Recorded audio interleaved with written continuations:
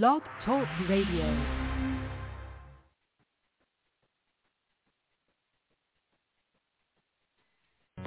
Florida, the biggest party.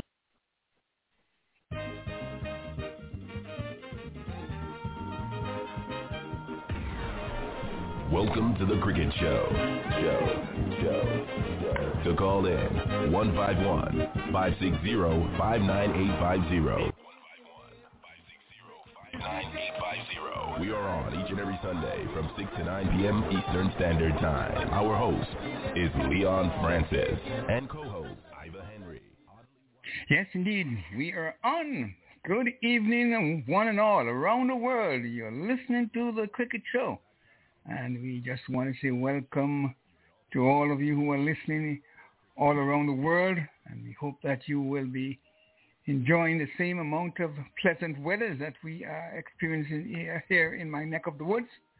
I trust that everything will be all right in your neck of the woods. Let me just say hello to my friend and co-help this evening, Mr. Dennis Seed. Good evening to you, Mr. Dennis. Good evening to you, Leon, and welcome to all. This is the Cricket Show with your host, Leon Francis, brought to you by a group of independent panelists and cricket enthusiasts. This is the place where local and international cricket guests dissect, discuss, and debate all things cricket. So join us with your views and comments. All participants welcome.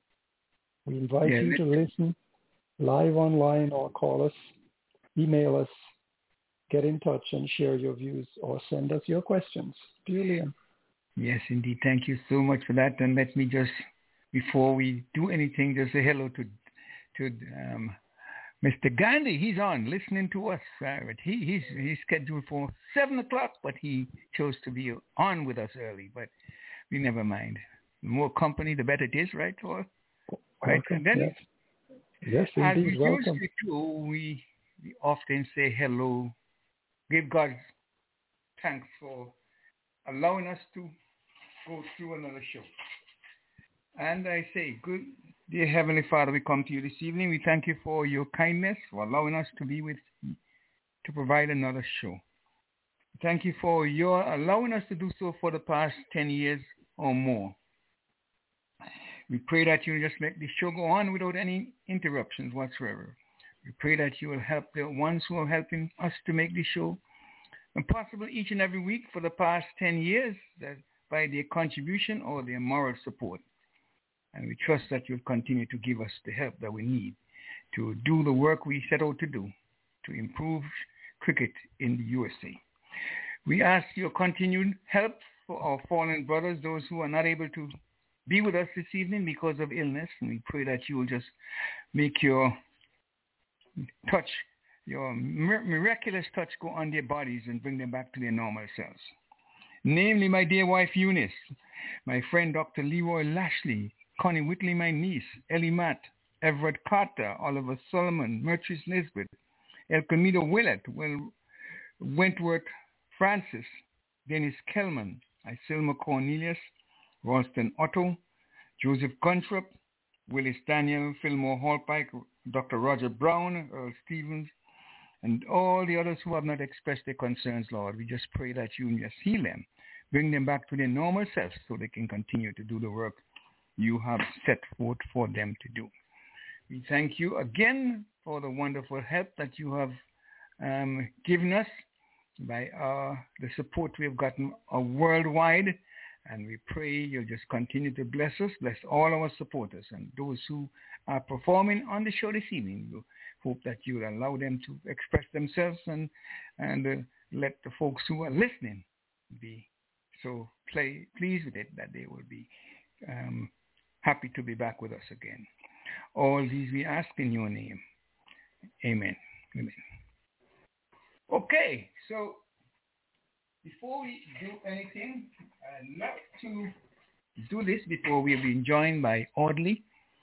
Let me go through the outline this evening and just want to tell our folks that our special guest is going to be Mr. Mihir Gandhi. He'll be on at 7 o'clock in the evening, and he'll go until 7:45, around about that. But in the meantime, in between time, we'll go through the rigors of our show. The outline goes as follows. Shock news for the tennis fans because Serena Williams has been knocked out of the French Open. And that, again, put a hold on her bid to win her 24th Grand Slam. She was beaten by a youngster, Elena Rybakina, 6-3, 7-5, a defeat for Serena, avoiding her the possibility of winning her 24th. Turn our attention to the West Indies. And West Indies, they have named their provisional red ball cricket squad. The squad is as follows. Craig Bradford, he's the captain. Jermaine Blackwood, the vice captain. Nkrumah Bonner, Darren Bravo, Ralston Chase, Rakeem Cornwall, Joshua De Silva, Shannon Gabriel, Jamal Hamilton, Jason Holder, Shia Hope, Azari Joseph, Kyle Mayers, Kyron Powell, Kima Roach, Jaden Seals, and Jamal Warrican. Earlier on, we did name the provisional full red ball squad, but just for interest of those who have not heard it, it is as follows. Kyron Pollard, the captain. Nicholas Puran, vice captain. Fabian Allen, Dwayne Bravo, Sheldon Cottrell, Fidel Edwards, Andre Fletcher, Chris Gale, Chevron Hetmeyer, Jason Holder, Akil Hussein, Evan Lewis, Obed McCoy, Andrea Russell, Mendel Simmons, Kevin Sinclair, O'Shane Thomas, Hayden Walsh Jr. And more on that, of course, later on. And let me give you the scores out of England. Let's just pause for a cause. Let me just welcome in our brother, Audley Watson. Good evening to you, Audley. Welcome. Good evening, Mr. Francis, and good evening to my fellow panelists. And for the rest of the people in the world, all over, it's good morning, good afternoon, and good evening to you all. And welcome to the Cricket Show. Yeah, we are hoping to have very wonderful, as we say in Jamaica, hoping to have a catawampus time this evening as we talk cricket. Meaning, of course, a good time, good time. Yes, good time. First time I've heard that word. Dennis, you heard that? Catawampus? Okay. Catawampus. Oh, catawampus. Okay. Right. Thank you for that, Audley. Okay, let's turn our attention to the scores. Today, England and New Zealand played to a draw. Scores in that match. England 275 all out and 170 for 3. New Zealand 378 and 169 for 6. In the county champions, Essex and Notts played to a draw. Essex 210 and Notts 293 and 44 for 2. The other match, Somerset versus Hampshire, was a drawn affair as well. Somerset 360 and 409 for 7. Hampshire 311 and 88 for 2. Kent versus Notts, match drawn. Kent 330 for 5. Notts 392 and 184 for 8. And the Yorkshire versus Sussex, Yorkshire 558 all out. Sussex 313 and 215 all out. Yorkshire winning there by innings and 30 runs. And finally, in the Rachel Hey-Ho Flint Trophy. I've never heard of that, Audley or Dennis, but we can talk about it later on. The Thunder. She has a birthday coming up. Mm-hmm. The Thunder versus the Lightning. The Lightning winning there by 134 runs. Scores.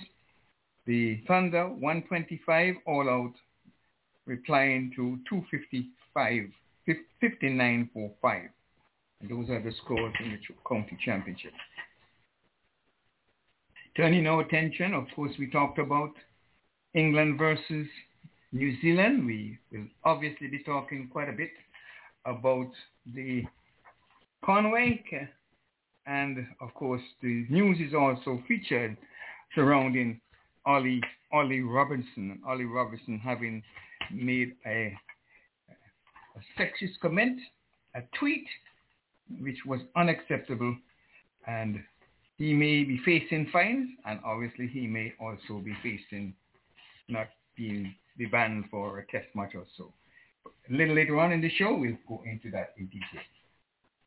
Turning our attention to the International Cricket Council's test match, the World Test Championship finals, and the ICC, they are saying they has clarified that the follow-on rules will not change if play is washed out on day one of the World Test Championship finals, which would have normally in test matches.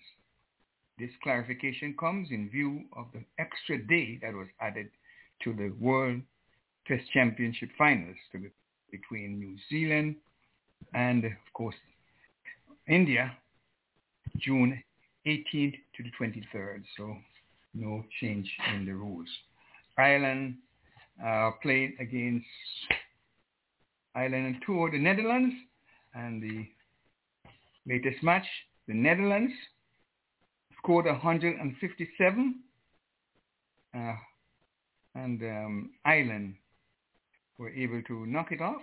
The loss of 2 wickets, 158 for 2, and as a result of that, the series is now leveled at 1-1. 3 matches are to be played in ODI. Ireland. Of course, we talked about the India Premier League. Obviously, we know that it's going to be in the UAE in September, beginning in September, and some players may not return, but others, I believe, will be glad to see the resumption. Sri Lanka, of course, last week we talked about Sri Lanka versus Bangladesh, and Bangladesh were defeated Sri Lanka 2-1 in that 3-match series. South Africa are due to tour the West Indies, and the series starts come the 10th. They will be playing 2 test matches and 5 T20s, and the series kicks off in St. Lucia and on Wednesday the 10th, and of course on Thursday the 10th, and it will go into the 14th. And we're looking forward to that series as well. And we have both teams, the West Indies teams. We gave you the provisional teams for the West Indies, and we also have the team for the South Africa's test squad.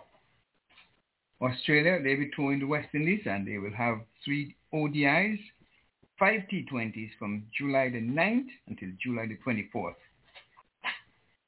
India also are going to be on tour. Of course, they'll be having that big affair with New Zealand, but they'll also be taking on India on a 5 test match series, August the 4th until September 14th. Looking forward to those matches as well. And the T20 Blast over in England will be starting in June the 9th and will go until September 18th, with 133 T20 matches being played in England. It's something that we should cover. And Pakistan, they're due to tour the West Indies, 2 test matches, 5 T20s, July the 27th to August the 24th. And Sri Lanka are also going to be on tour of England. They'll be playing 3 ODIs, 3 T20s, June 18th to July the 4th. Lots of cricket are being played. And CWI has come out with the news that they are not going to be, they're going to be supporting the freedom of choice. This is relative to the COVID vaccine shots that some players are opposed to taking, and others will be doing so at their own well, they will be doing so as well. So we're looking forward to see what will be the outcome of that. And we did talk about the coming CPL. The full list of all the teams are available. And we also talk about the hundreds that are going to be played in England, the 100 series. And we're looking forward to the CPL in the Caribbean. And we know that lots of folks are going to be interested in it. But we also wanted to stress the importance of you doing what you have to do with regard to protecting yourself in this time, in this time of the COVID. So let's turn it over to Audley. He'll give us his inside edge. Okay, just before just let me give you a little edge. Rachel Hee-Ho Flint was the captain of the English of England cricket team. She was a part of the team for 20 years, and she was the captain that led them to the first World Cup back, I think, in 1978. When I was growing up, I always heard of Rachel Hee-Ho until she got married. Flint was added on. So she was one of the very popular ladies cricketer in those early days. All Rachel right. Hee-Ho. Okay, good. Okay, that's the word is derived from her name. Yeah, Rachel Hee-Ho Flint. Yeah. Flint was when she got married, and she was the captain. Yeah. Mm-hmm. Indeed. Okay, I must say this Inside Edge is inspired by one Mr. Simon O'Brien, because he knocked us out last year. I mean, after a while, there are things that and after a while you just let up and you just totally forget about it. So he reminded us he bowled us last week when he asked about the lowest score made by the West Indies in Test cricket. So I said, okay, let me do a little revision. Let me do a little research. So I'm giving you the 5 lowest made by West Indies in Test cricket. 5 lowest scores for the Inside Edge for this evening. So the first is 47, of course, as we learned about that last week, 2004 against England in Jamaica. Then you have Australia bowled us out in 1947 for 51, which is the second lowest. 1947 in Port of Spain, Trinidad and Tobago. The 5th was Pakistan. We got bowled out 1986 for 53 in Pakistan, Faisalabad. And 54 by England, 2000 in England at Lord's, 54. And the 5th lowest scores at Headingley in 2000, August 2000, when we were bowled out for 61 by England. So that's the 5 lowest, 47, 51, 53, 54, and then 61. Mr. Simon, that is for you. All right, yes. Here we got it. When it comes out, you will tell us all about it. Dennis, you recall those times? Well, what I think oddly missed was the 51 that the West Indies bowled Australia out for in 2009. No, he's talking about West Indies. No, I said just talking about the West Indies. Our lowest score. Our 5 lowest score. Okay, no. Yeah. Don't blame Mr. McKenzie and me now. We obviously, yes. I was asleep though. Yeah. Okay. Now let's talk a little bit before we go into our anniversary. Mr. Francis, can you just allow me just 30 seconds? Yes. We know we're gonna come up with it, but we have a very, very, very special event coming up this Friday. And I have to burst it now. I was trying to keep it, but it just started to overflow. So Mr. and Mrs. Francis will be celebrating a very special wedding anniversary this Friday. Yes. So, it's going to be a big something come Saturday morning. And of course, next week, Sunday, too, So, on Friday coming, Mr. and Mrs. Francis will be celebrating a big wedding anniversary. All right. Happy anniversary from now. I will be happy to hear more about that. Thank you for that. Okay. And, we have you may go ahead. We have a special guest coming on, too. They said they want to come on this evening just around after you come with your birthday and anniversary. Anniversary. Mm-hmm. So I'm going to give way for her as soon as she's ready. And when I say she, is one of my people coming on. But Dennis, peeps. Yes. Dennis, anything that can jog your memory or thing you want to go on to talk about before we go into the birthday hour? Well, I just wanted to throw in a few notes on that England-New Zealand series test match that just concluded. Go right ahead. I mean, great stuff by Devon Conway, 200 runs. And if I'm not mistaken, I think he took 5 catches as well in this series, in this match. At any rate, he scored 200, and 3 other players, between them, 4 of them, they scored the total runs of 378. That means 7 players between them managed just less than 24 runs, scored less than extras, which was 24. Of course, on the England side, England had 275 with Burns scoring 132. And likewise, they had 7 players who did not really perform very well with the bat. But in the end, this match should have produced a result. England had 75 overs to score 273 runs. That calculates to a run rate of 3.65. England shamefully, or was that strategically, did not take up the offer and settled for a tame draw. So we see they were playing cautious and careful. Anyway, that's my little comment on that, Leon, and it's back to you. Yeah, well, I have one observation.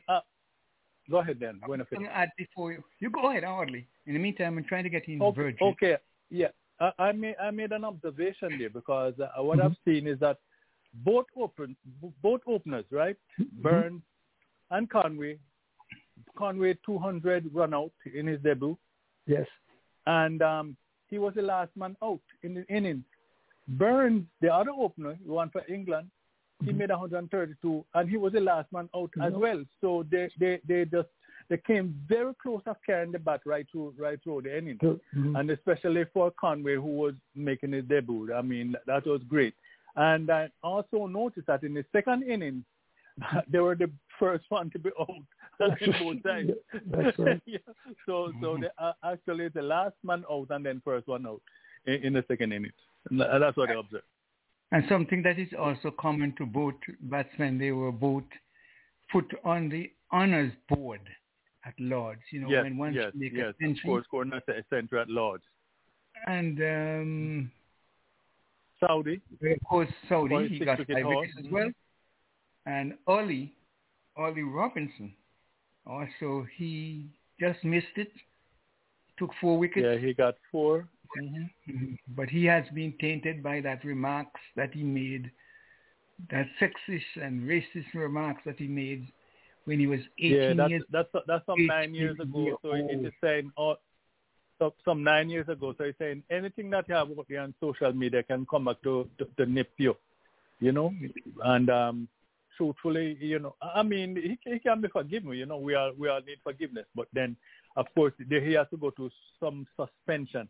And when including using the N-words and all that, I've not read the comment, I've not seen it, so I'm only comment from the tidbits that have been dropped about the place. So I can give you a full remark, but from the English Cricket Board, you know, taking action and stuff like that, and but the little part I heard about the ladies and the N-words, you know, referring to black players and stuff like that. So it's going to come back and hit you someday. Okay. Yes, indeed. Yeah. Well, you heard it. He's sure to be a really good talent, though, and he's a real good bowler. Well, the strange thing about it, though, he may just face being banned for the next Test match. You know, he's facing punishment. You think they might forgive him? I think there are a lot of things that sometimes when you're younger, you're being influenced by you know, you want to show that you are with your group that you're hanging out with. I'm not saying it's right; it's not right.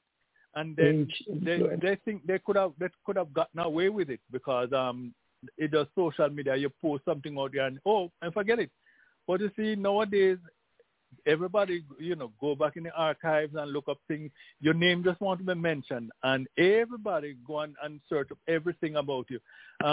Even a minister that who is doing God's work, and what he's saying is right, but because of the homosexuals and the gay activists, I think his name was Giglio, when he was asked to pray or give some comment on President Obama's inauguration, the gay activists went and looked up his sermons and things like that. And what he said is God's truth.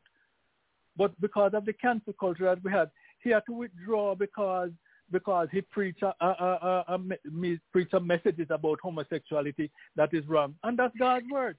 So if they want to cancel you for telling the truth, that's all right. That's always all right. But when you do those things, you're gonna come back, and it would be an honor to be crucified persecuted rather, for the name of the Lord. That's not a problem. But all those people that are doing those racist things and think they're gonna get away with it, it's not gonna happen. It's coming back to nip them in where, right in the rear. Yes. Any other topic before we have about a couple of minutes more left before we go into the... What about Serena? Did you mention that Serena last Yes, today? I mentioned it, and it's a sad thing. It means that I have stopped watching now because Serena has gone and LeBron James has gone. So they probably make us want to go to Disney.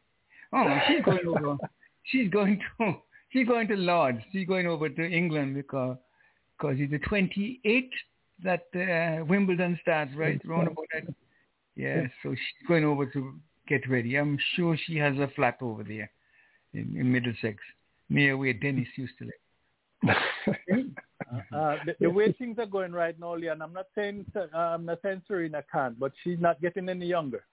No, time is not on her side, and it's going to be difficult. Not impossible. I remember when Tiger Woods got stuck on 14 majors.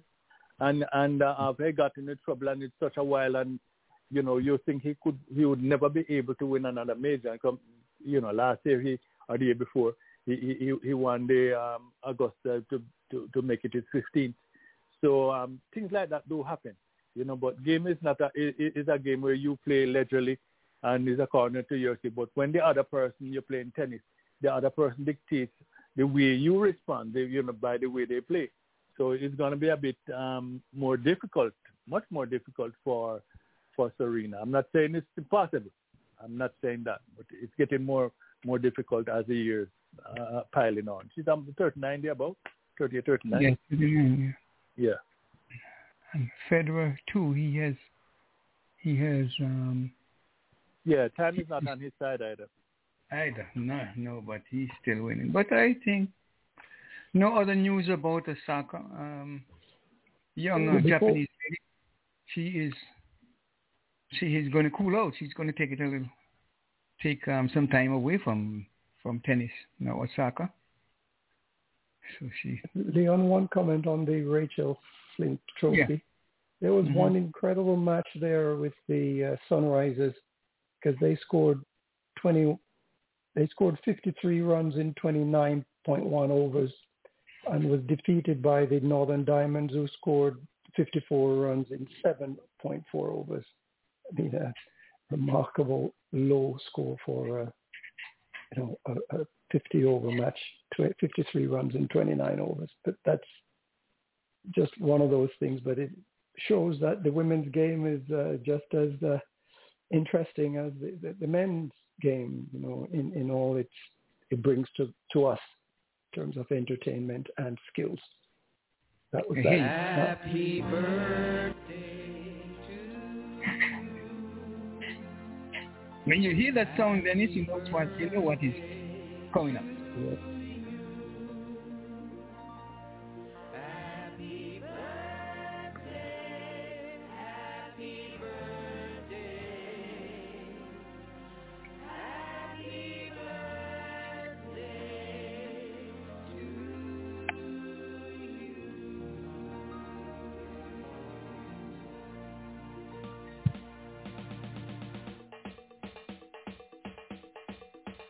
Happy birthday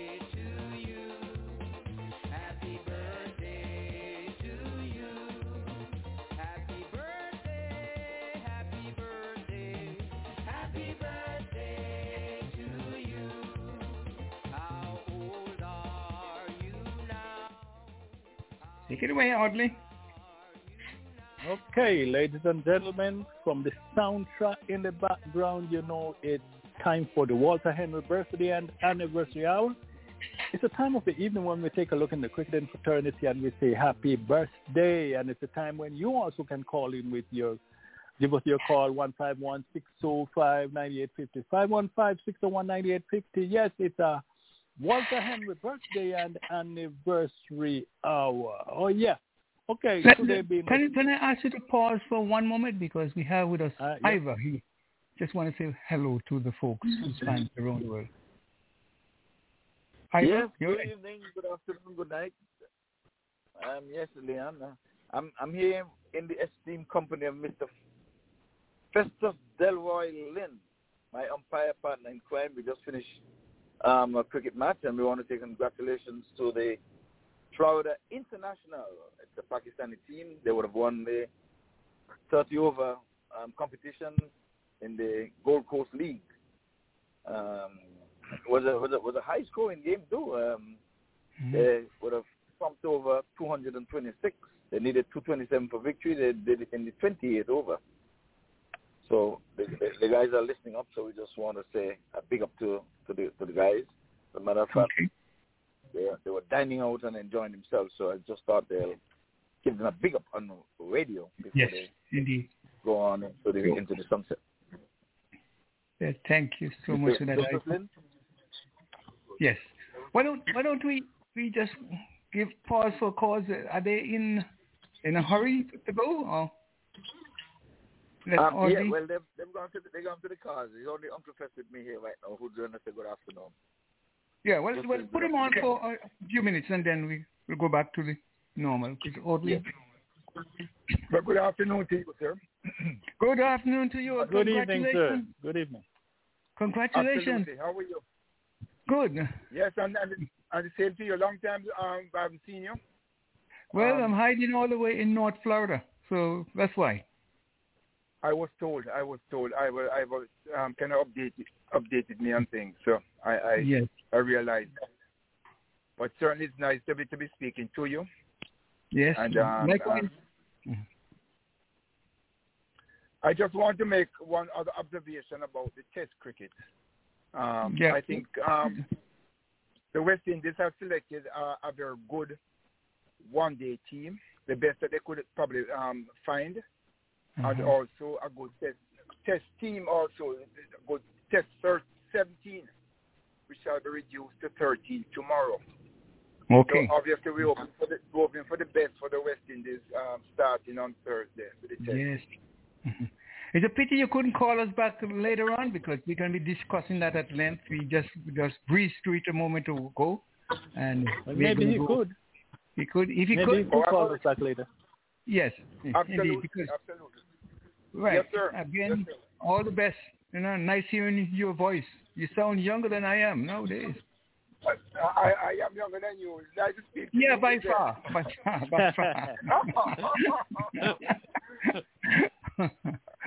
Oh, enjoy. Right, okay, have a great afternoon. Okay, all the best. All the best to you. Okay. Have a blessed evening, sir. Thank you. Likewise. Okay. Audley, sorry for that pause in your call. No problem. It's all cricket, man. Okay. So today is the 6th of June. And it's the anniversary of when Brian Lara made that epic 501 not out for Warwickshire against Durham. Yes, 501. That's a whole lot of runs, I can tell you. And today is also the birthday of Ryan Brathwaite, Barbadian sprinter that won the 110 meters hurdles a few years ago in the Olympics. And Junior Reid, we call him One Blood Reid, artist out of Jamaica. He turns 58 today, 58. All right, cricketer Asif Iqbal from Pakistan, of course, 78 years old today. Wasim Wider, 54. Ashraf Ahmed, 48. Tahir Nakwash, 62. Mohamed Afran, 59. And Alim Deer, umpire, 53. All those names of people are Pakistanis, all Pakistanis. From England, Robert Barrow and Mike Gattin turned 64 today, and Frank Tyson also, he left us 2015. We have Sunil Joshi from India, 54. Ayanke Rahani, he's 33 years old today. Tiger Lance from South Africa, Sohail Butt is 55 today. Donald Nell from Scotland is 41. Karen Young, female cricketer out of Ireland, she's 53. Pryor Jones from Trinidad and Tobago, left us a long time ago. And Zimbabwe, Andy Pycroft, umpire, turned 65 years old today. Tomorrow, former Vice President Mike Pence turned 62. Carl Nunes from Jamaica, Marlon Black from Trinidad and Tobago, he will be 46. And we have Timo Mohammed from Guyana, he'll be 64 years old tomorrow. We have Myrtle Edwards and Alex Wedmount from Australia, Ian Lagat, Shane Bond from New Zealand, Shane Bond will be 46 tomorrow. Graham Laprone from Sri Lanka, he'll be 57. Nell Radford from England will be 64, and Helen Klimmer, female cricketer, will be 56. For the eighth, Ivor's friend Austin Williams will be celebrating a birthday. Austin Williams, Ivor's friend, happy birthday to you when it comes, Mr. Williams. England would come to cricket. Leslie Townsend from England. Ray Ellingworth will be 89 come the 8th of this month. Batting real good, 89. And also another one here is 3/4 of a century, a little more than 3/4 of a century. Derek Underwood, he will be 76 years old on the 8th, and he has taken almost 300 wickets in Test cricket, 297. And then for India, we had Saeed Nair Ali, and then we have Millstone Davidson from the Netherlands, along with from New Zealand, Guy Overton, and Ian McCollum. From South Africa, we have Archibald Palm, and we have Mr. Hendricks, young Hendricks. Yeah, he will be turning 31 years old come on the 8th. And from Australia, Richie Robinson. For the 9th, we have my grandniece. Oh, they having grandniece. Haney Knight. She'll be celebrating her birthday on the 9th up there in Waterbury, Connecticut. Happy birthday to you, Haney.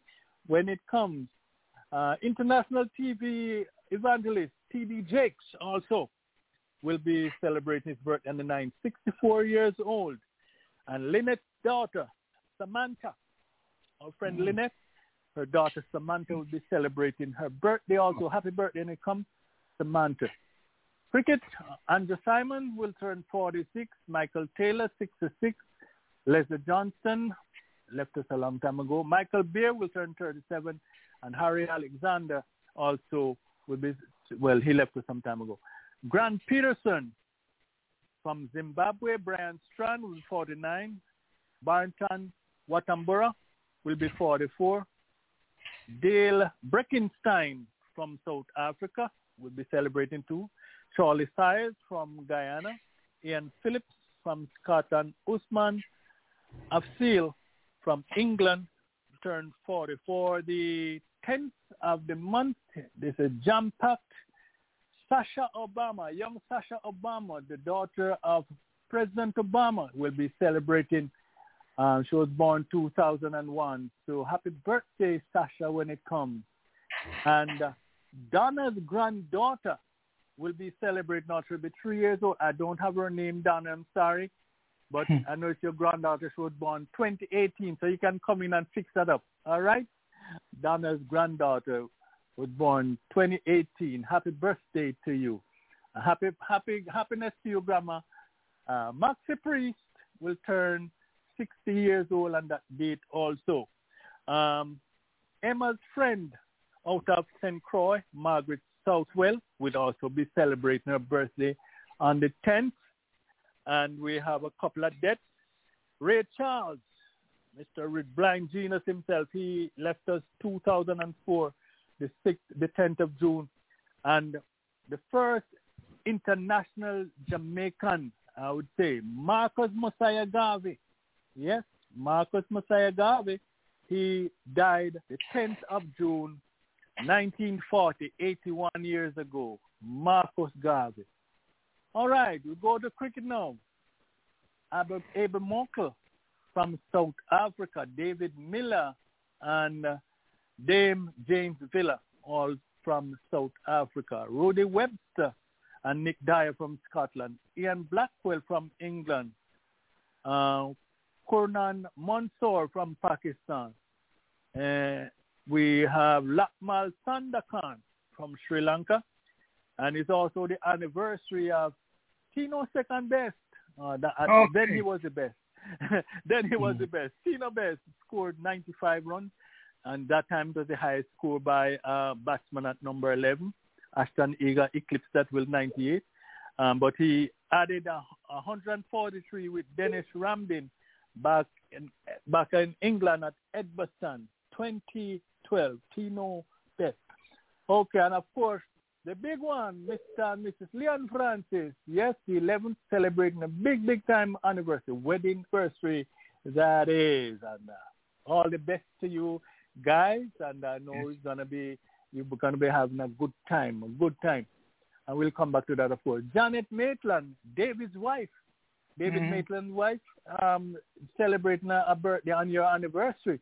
So you guys have some close connection there. Yes, David's wife is Janet. She'll be celebrating her birthday also on the 11th.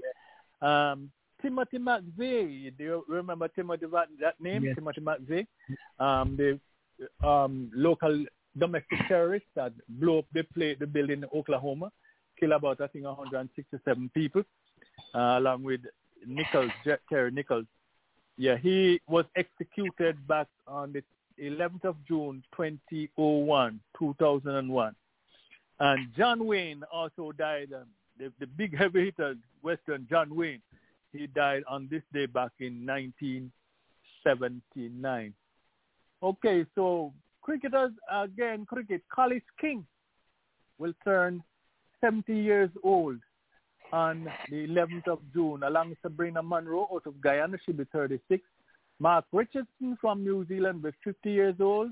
Sarah Tuffy will be 43. Michelle McCallaghan will be 35. And Matali De Silva from Sri Lanka will be 79. And Matira Wittimoni will be 46.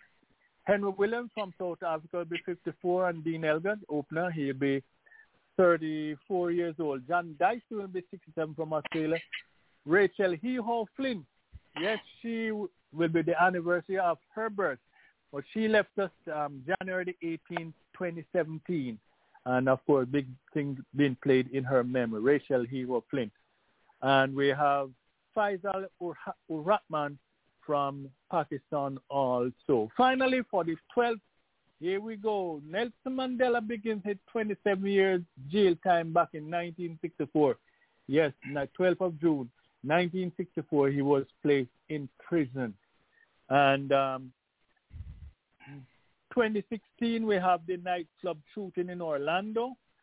Omar Maton, who killed 49 people and then killed himself, wounded another 53. Sad time in the life of America, right here, especially in Orlando. Bounty Killer will also, DJ Bounty Killer will 49. So back to cricket, Jim Burke from Australia, along with Ian Craig, and Terry Alderman will turn 65 years old. Javed Miandad will turn 64. Jalal Yuddin, also from Pakistan, will turn 62 years old. He took the first hat-trick in ODI, and it was versus Australia back in 1982-83 series. Mr. Norbert Phillips out of Dominica, will turn 73 rather. George Griffin from South Africa, and Peter Such from England. That's what I have here for Elian. Back to you. Yes, indeed. And it gives me great pleasure to introduce you to a friend of yours, Audley.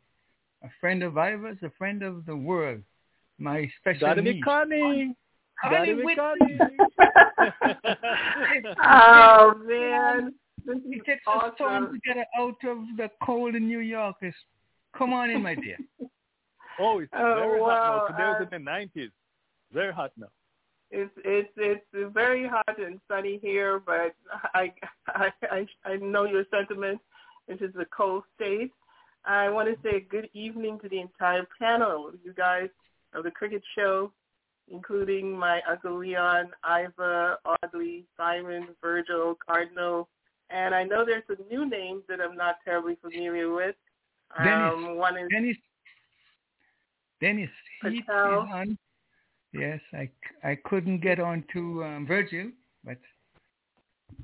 Oh, okay. But I still want to say good evening to everybody, including those I'm not so familiar with. And I'm back again. Full disclosure, my name is Connie, and I'm Leon Francis's niece. And my Uncle Leon has an upcoming anniversary, people. And I wanted to take this time to say congratulations to you, Uncle Leon, and to your beautiful, beloved wife, Aunt Eunice. They're going to be married for 53 years. And I pray that you have many more years to come with her. And because this is the Cricket Show, as a tribute to you, Uncle Leon, I want to take only a brief moment to give your audience a snippet of how you started out and have come to this point in your life and career. So, Leon Francis, he was born, as you know, in the Twin Islands of Antigua and Barbuda on the mainland of Antigua in a village called Alberta. And he grew up in Lower St. John Street, in Point, in Kentish Village, and Craven Road in Otters. And Leon's education began at Point School, followed by Mrs. Hodges School, and also St. John's Boys School, where he was house captain for Washington. His secondary education was at Princess Margaret School. You know, Princess Margaret School is a school I also went to. And folks, for your information, Princess Margaret School is what would be known in the United States as a school for gifted children. So he was one of and he was one of three co-captains. It's true. He was one of three co-captains of both cricket and football. And Leon is presently the founder of your online cricket show, sports show called The Cricket Show. And this show made its online debut August 2010. And he's a member of the Florida Sports Line as a statistician. So I want to give a bit of a career history pass. He has worked briefly in Antigua at Bryson's Wholesale and at Public Works Department, applied for and became an overseer at the Antigua Sugar Factory and lived at Donovan Estate in a manager's house opposite North Sound near Sir Vivian Richards Stadium. And he was promoted to senior overseer at the Carlisle. And during Leon's entire education career path, he has simultaneously devoted his off-work time to both cricket and football. And in the early 1960s, he played football for Acme and played cricket for both the Antigua Sugar Factory and the St. John's Cricket Club. And then Leon married his sweetheart in 1968, still married to the same love of his life to this day. And from 1974... Wait for it. And from 1974 to 76, he was elected to the position of Secretary of the Antigua and Barbuda Football Association. And from 76 to 78, he served as its president. and under his skilled leadership, the Antigua Football Association went on to win the Cable and Wireless Tournament. They're here. So, I'm not going to keep, if I go on, we'll be here forever. But what I want to say is, despite his humble beginnings, through sheer tenacity and hard work, but also a deep love and commitment to the twin sports of cricket and football, Leon has not only proven himself to be one of the hardest working men around, but incredibly successful at the lifelong work he has devoted himself to. And Uncle Leon, again, I want to say happy anniversary to you and Aunt Eunice. I love you very much, and thank you for giving me this time to say so. Oh, goodness. That brought tears to my eyes, and I have that recorded. When you talk to me, you ask me these questions and write them down, right, and remember them. My goodness, you are. I've been keeping this for you. I wanted to give you a present, and I know that you are so devoted to this show. This is enough. No, nothing could be better than this, I tell you. The world has heard it, and I am overwhelmed, not only with your clarity, with the expression of love and kindness. You know that you are one of my favorite, and I would never, ever forget this to the day. Leon, I also learned something new this evening. I didn't know that you're a precocious child growing up. Yeah. All right. It's a bright night.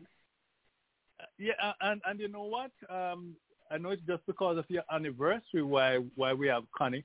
So it's a good thing it's actually closer to next week. So that means she'll be back next week Sunday as well. Let's have her. Oh, my God. Yeah. It's awesome.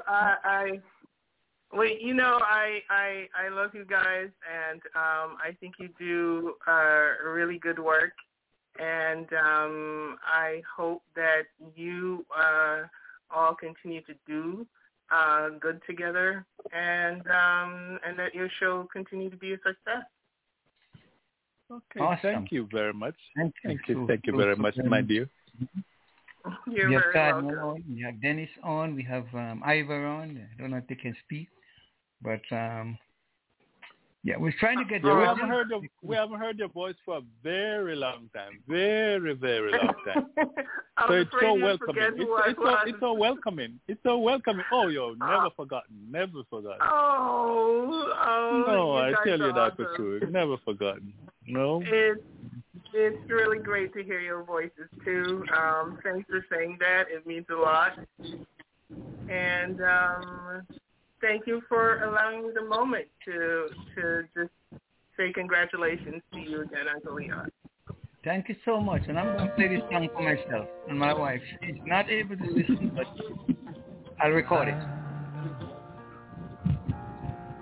There's only you in my life. Lines are open. Anyone else The want to come in? only thing that's right. I will say something. Go ahead, Dennis. Yes, I wanted to follow up as it's the anniversary hour. I don't have any personal anniversaries or birthdays, but I wanted to take the opportunity to congratulate you two, Leon, on this illustrious resume and achievements you've made, you and your lovely wife.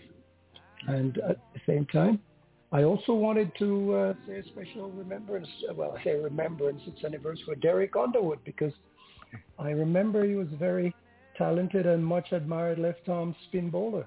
Affectionately. Let's come back to the cricket afterwards. Just let Leon. It's to interrupt. anniversary. But let remember. Leon.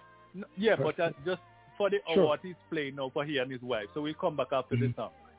Just let him enjoy this one. Go right ahead. If you don't mind. All right. My endless love.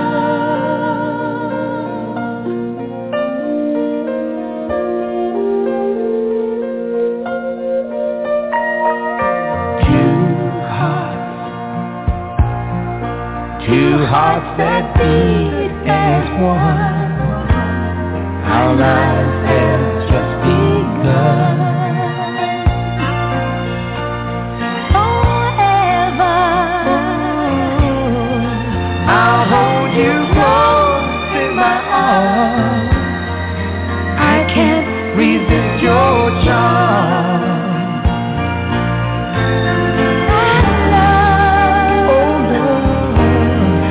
I'll be a fool for you, I'm sure. You know I don't mind. Oh, you know I don't mind loving you. You mean the world to me. Oh, I know. I found in you my endless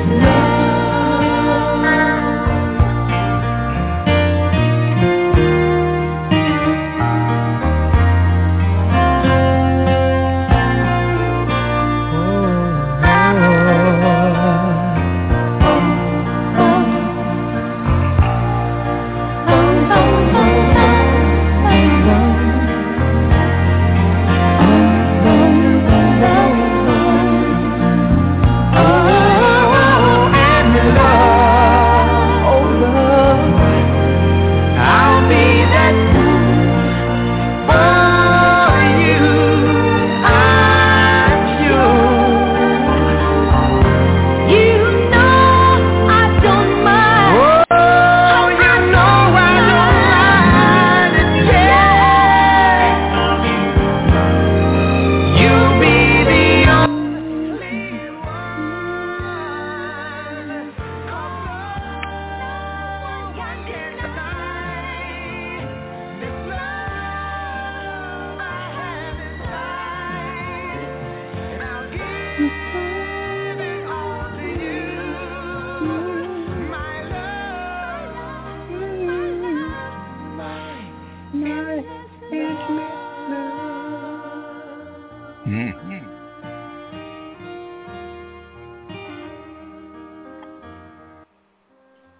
Dum, dum, dum, dum. So, Speechless. I am speechless. That is awesome and beautiful. Yes, and you were awesome. You made my day, night, and the rest of my life. I tell you, you Oh my God. you are my dearest happy niece. anniversary. Love you a lot. You Love know that, you. right?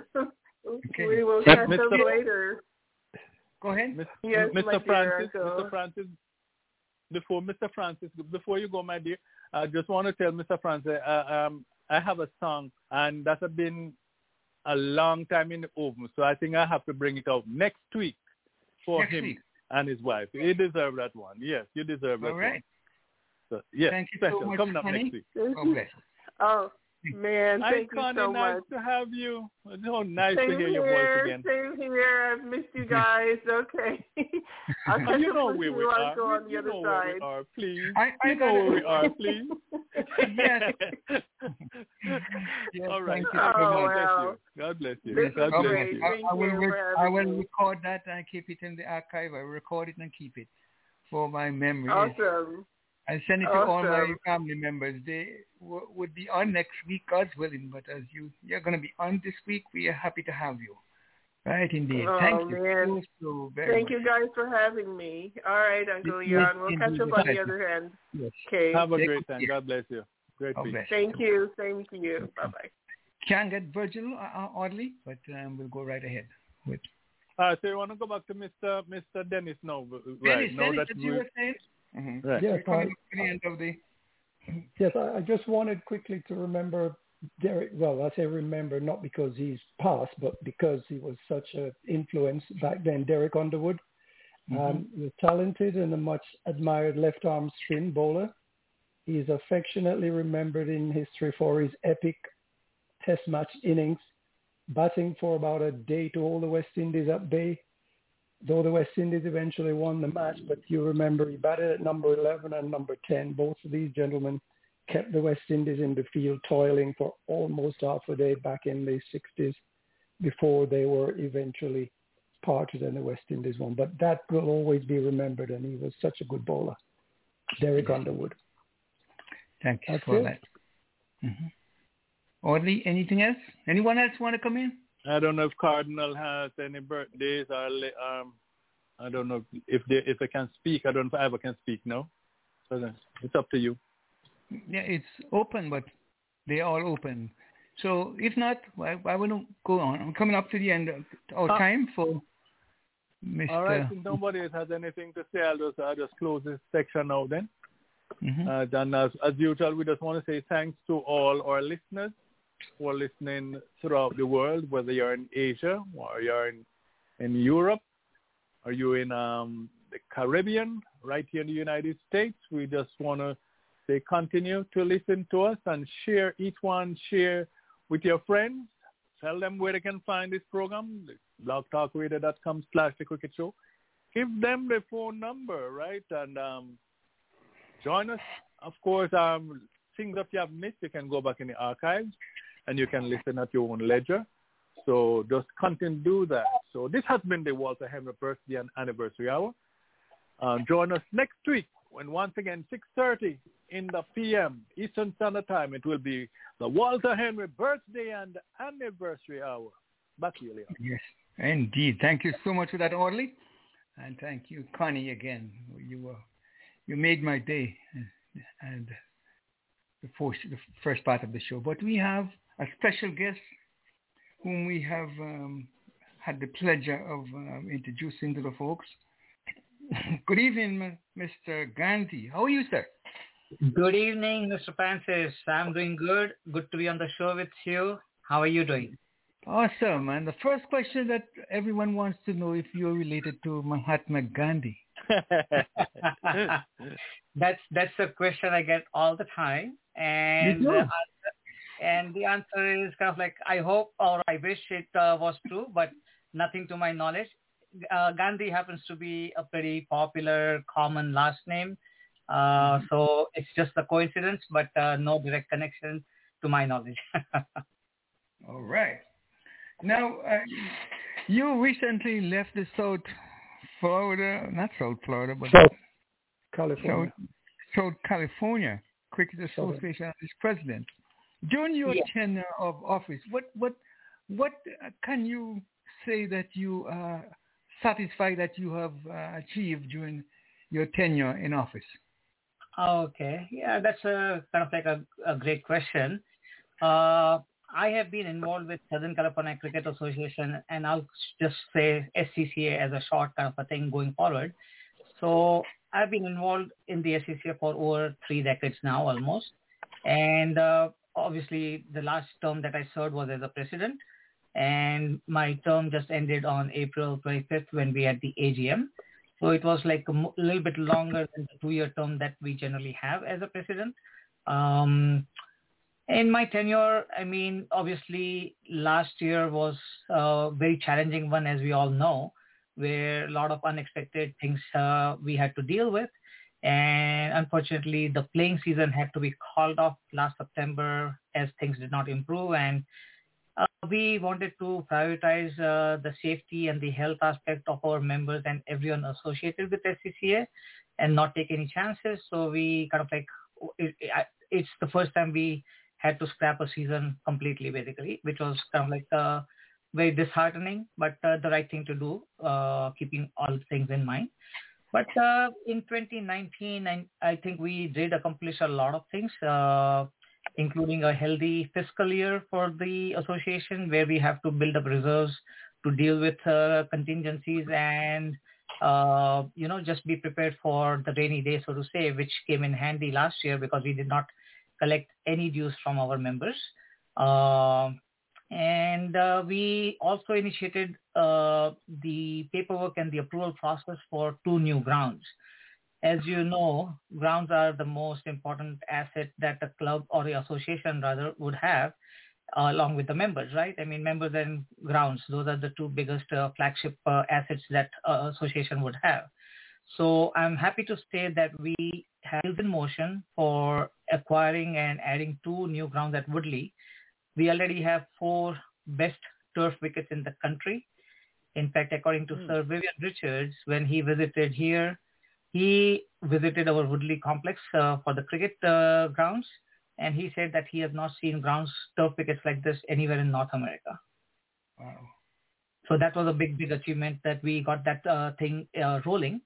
And then we also had some very popular tournaments held during that 2019 season, where we had like the Bhakta tournament, which is kind of like Bhakta community, which is kind of like a very kind of like a close-knit community, come to LA from all over the country. And for 3 days, it was a kind of like a very family-oriented, family kind of like involved tournament, and very competitive, but at the same time, a very cordial and a very kind of like a fun-filled atmosphere that was created. And then we also conducted the SCCA Premier League, which is kind of like giving our players a platform to showcase their talents and skills by way of auction, just similar to IPL and things like that. We have that SCCA Premier League going on over here. So we had that very successful. And then we, first time ever, had a national youth tournament where 32 teams participated again from all over the country. We never had a tournament of this magnitude before. So I'm very pleased that it happened during my tenure. Another big thing we accomplished was getting the permit for Village Green. We call it, that's our nickname for that. It's a small strip, kind of like not a full-fledged ground, but a strip kind of like next to our other 4 grounds, which we have dedicated to having the youth and boys and girls kind of like come and play, practice, learn the game, things like that. So that's another thing. And I know I've been going on for long about the tenure part. Sorry about that. But last thing I would like to say is we had a very successful banquet. We, in the past, have had banquets which were awesome. I mean, over the years, we have had greats, cricketing greats who kind of like are obviously still around and kind of like would like to share their knowledge and their kind of like experiences and anecdotes with the membership. So we have had like Gary Sobers come, Sir Vivian Richards come, Colin Croft, Declan Haynes, and last year or 2019 we had Courtney Walsh. It was a sold-out event and very well received. And these are some of the things that come to mind about the tenure. So thank you for asking that. Yes, indeed, and great accomplishments. Any disappointment because it is said that 20% of the people do 100% of the work and 80% just enjoy it. You had some disappointment in any way along the way? Yeah, I mean, disappointment in the sense kind of like obviously losing a whole cricket season was a big disappointment in that sense. But we had to kind of like monitor and follow the mandates that were issued by the state and by the local authorities, because we play on kind of like grounds that belong to the city. So we have to kind of like make sure that we are not in violation of any kind, making sure all the permits and all the protocols are followed. So that was a disappointment. I would say the biggest disappointment that we could not have a season. Other than that, challenges when you are kind of like running an association of this size, like we have almost 50 teams, and each team, if you just average out at least 15 to 20 people, that's a good sizable number. And it's a very diverse crowd that we have, like, right? I mean, so we have all the cricket playing countries kind of like coming together and playing under one association. So you have to kind of like deal with different things, different thinking, different people have different ideas, opinions and all that. So you kind of like have to kind of like deal with those things and just kind of like do what is right for the association at the end of the day, because that is what kind of like you want to sleep peacefully, where you have kind of like your conscience is clean and clear. So those are the challenges, but no other major disappointments other than losing the whole season. That was the biggest disappointment. So yes, indeed. Now we have one of our panelists is a commentator, and I'm sure he have a number of questions for you. He's Audley Watson. You heard him a little before. Audley? Yes. Good evening, sir. Yeah, I heard you mention earlier about a banquet, having a banquet, and those names that you have called. Anybody at all who knows anything about cricket, as you mentioned the name, they know exactly who you're talking. All right. So what time of the year do you have that banquet? Because just thinking about our schedule back here, speaking for myself, of course, and it depends on the time of the year. If we could, maybe a number of us could come out to California to attend the banquet, and I have met with Mr. Dennis, who is in California face to face as yet. So that would be an opportunity for us to meet. Yes, absolutely. Yeah. No, I'm glad you brought it up, and thank you very much for kind of like asking about the banquet. So let me just give you a little bit extra background on that, so to say. Our season typically begins end of March, first week of April, and we play like the one-day games. We have 4 divisions, and it goes all the way until about mid-November.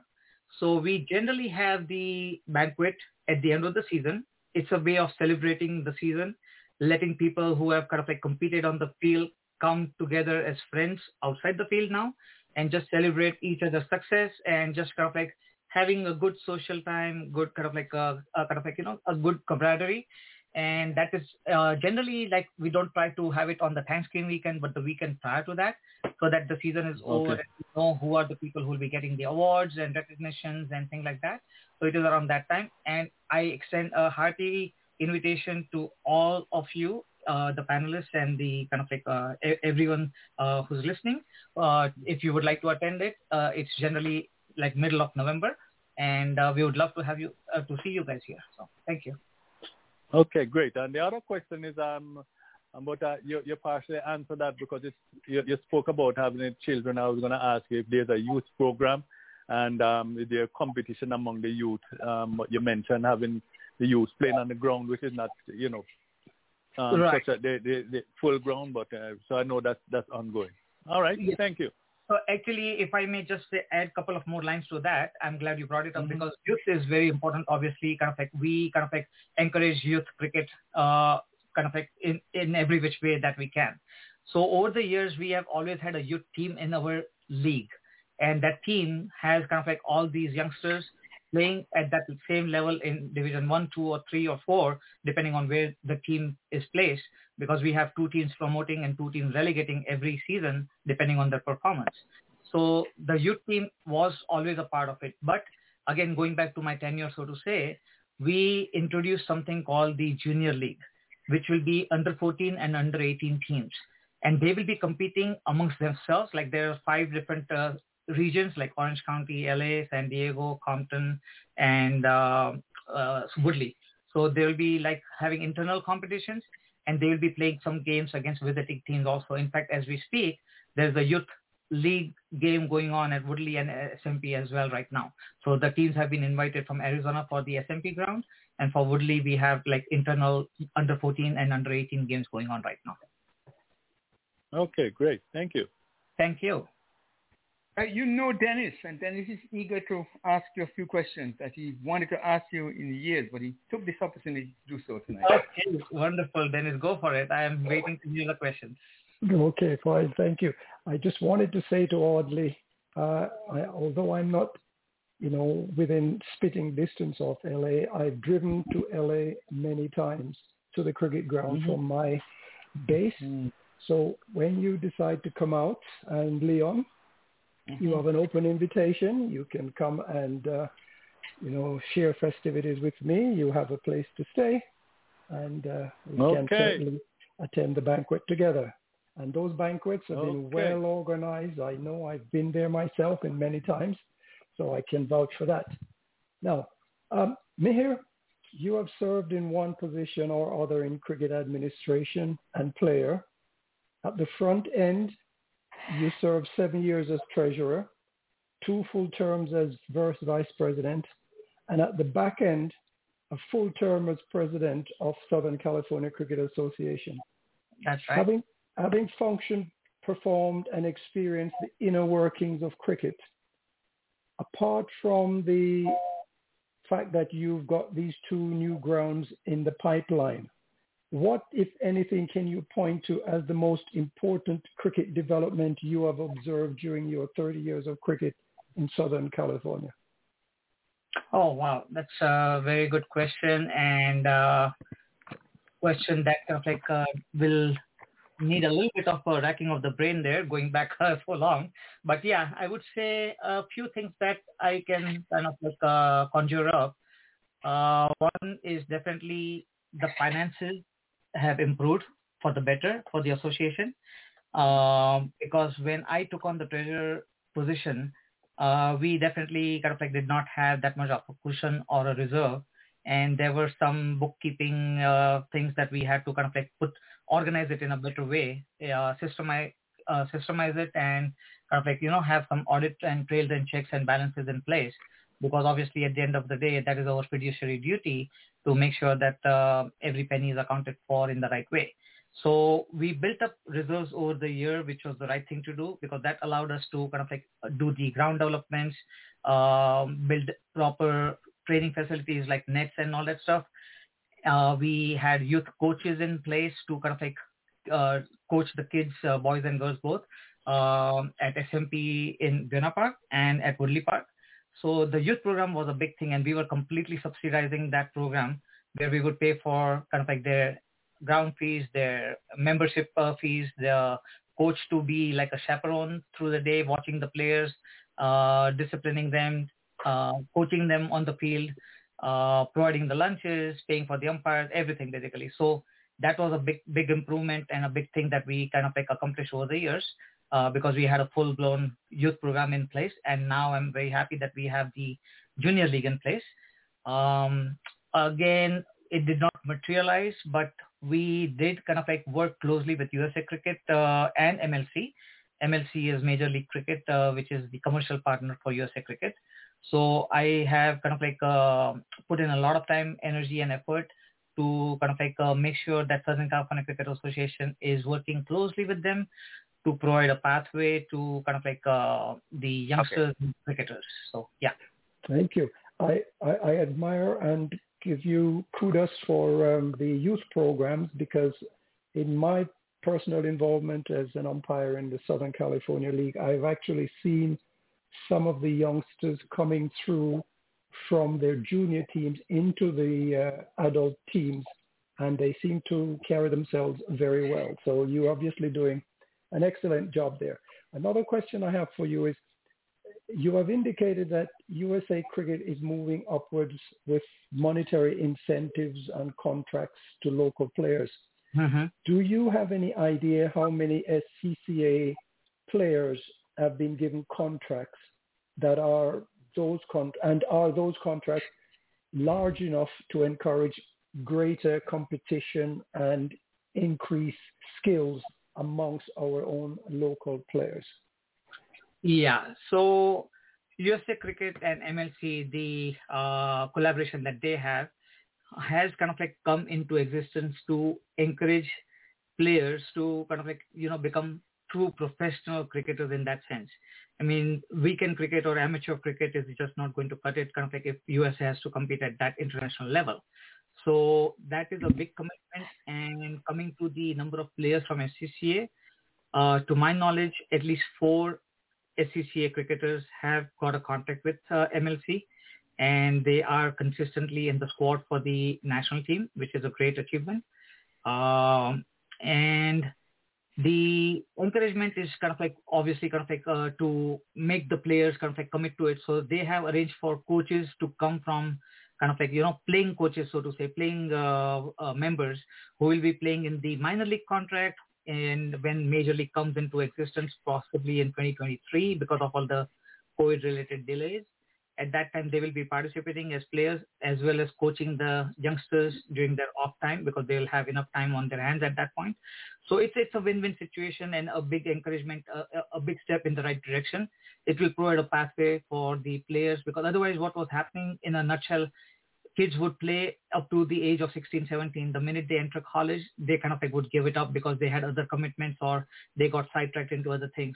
But now with this, it will be kind of like giving them a proper kind of like a channel to stay focused and kind of like progress with all the incentives and everything in place. So, yeah. And if Leon, if I have time for another question. Yes, go ahead. You have time for another question.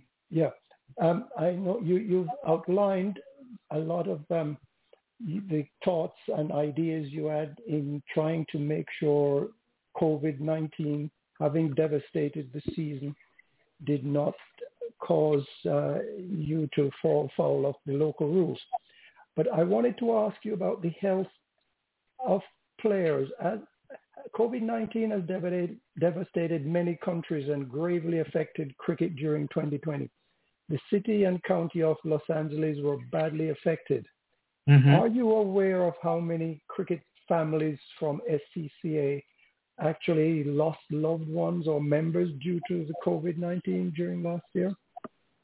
Right. So that's a good question, and I wish I had a more precise answer.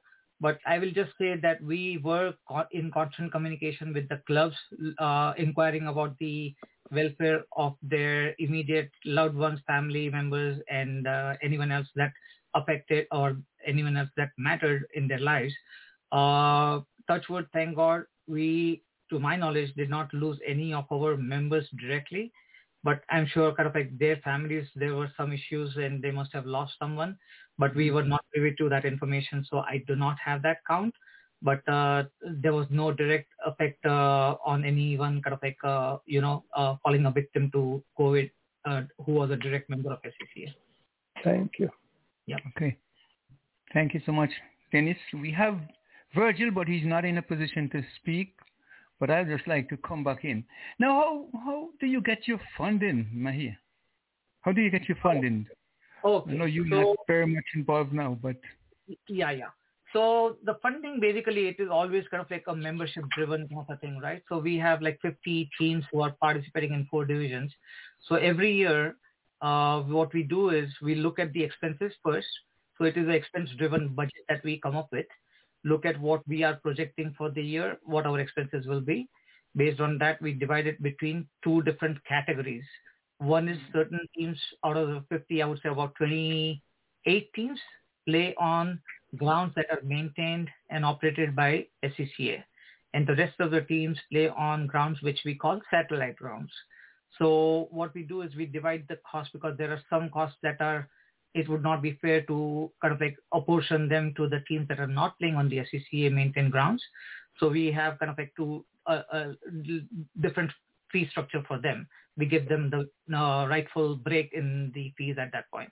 But we collect the dues from the teams and we meet our expenses. And we try to obviously be very thrifty with what we are doing and how we are spending the money.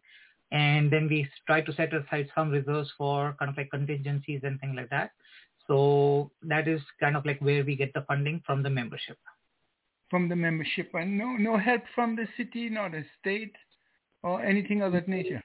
No, unfortunately, there is no direct contribution coming from the city or the state. At one time, we used to apply for the athletic grants, and we did get it for a few years. But I think that changed when kind of like there was some shortfall and the budgets changed for the state and the all those grants were taken away. So since then we have not got any external kind of a thing. But coming to the banquet, again, kind of like a part of the tenureship, if you want to call it, we did get some sponsors who came up and kind of like sponsored some the banquet event. So we did meet some of our expenses for the banquet through the sponsorship, reducing our net outflow. Mm-hmm. Are you satisfied with the Cricket USA, how they are moving, how they are progressing, or how they are functioning at this point? I know that COVID might have had some setbacks and so forth, but are you satisfied? Yeah.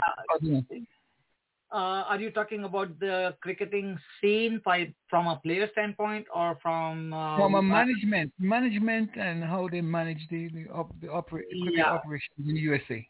You know. Right. So USA Cricket, when it was formed, as you might recall, USACA was the first national body that was recognized. After the issues that came up, unfortunately, and all that stuff, there was the American Federation that came up.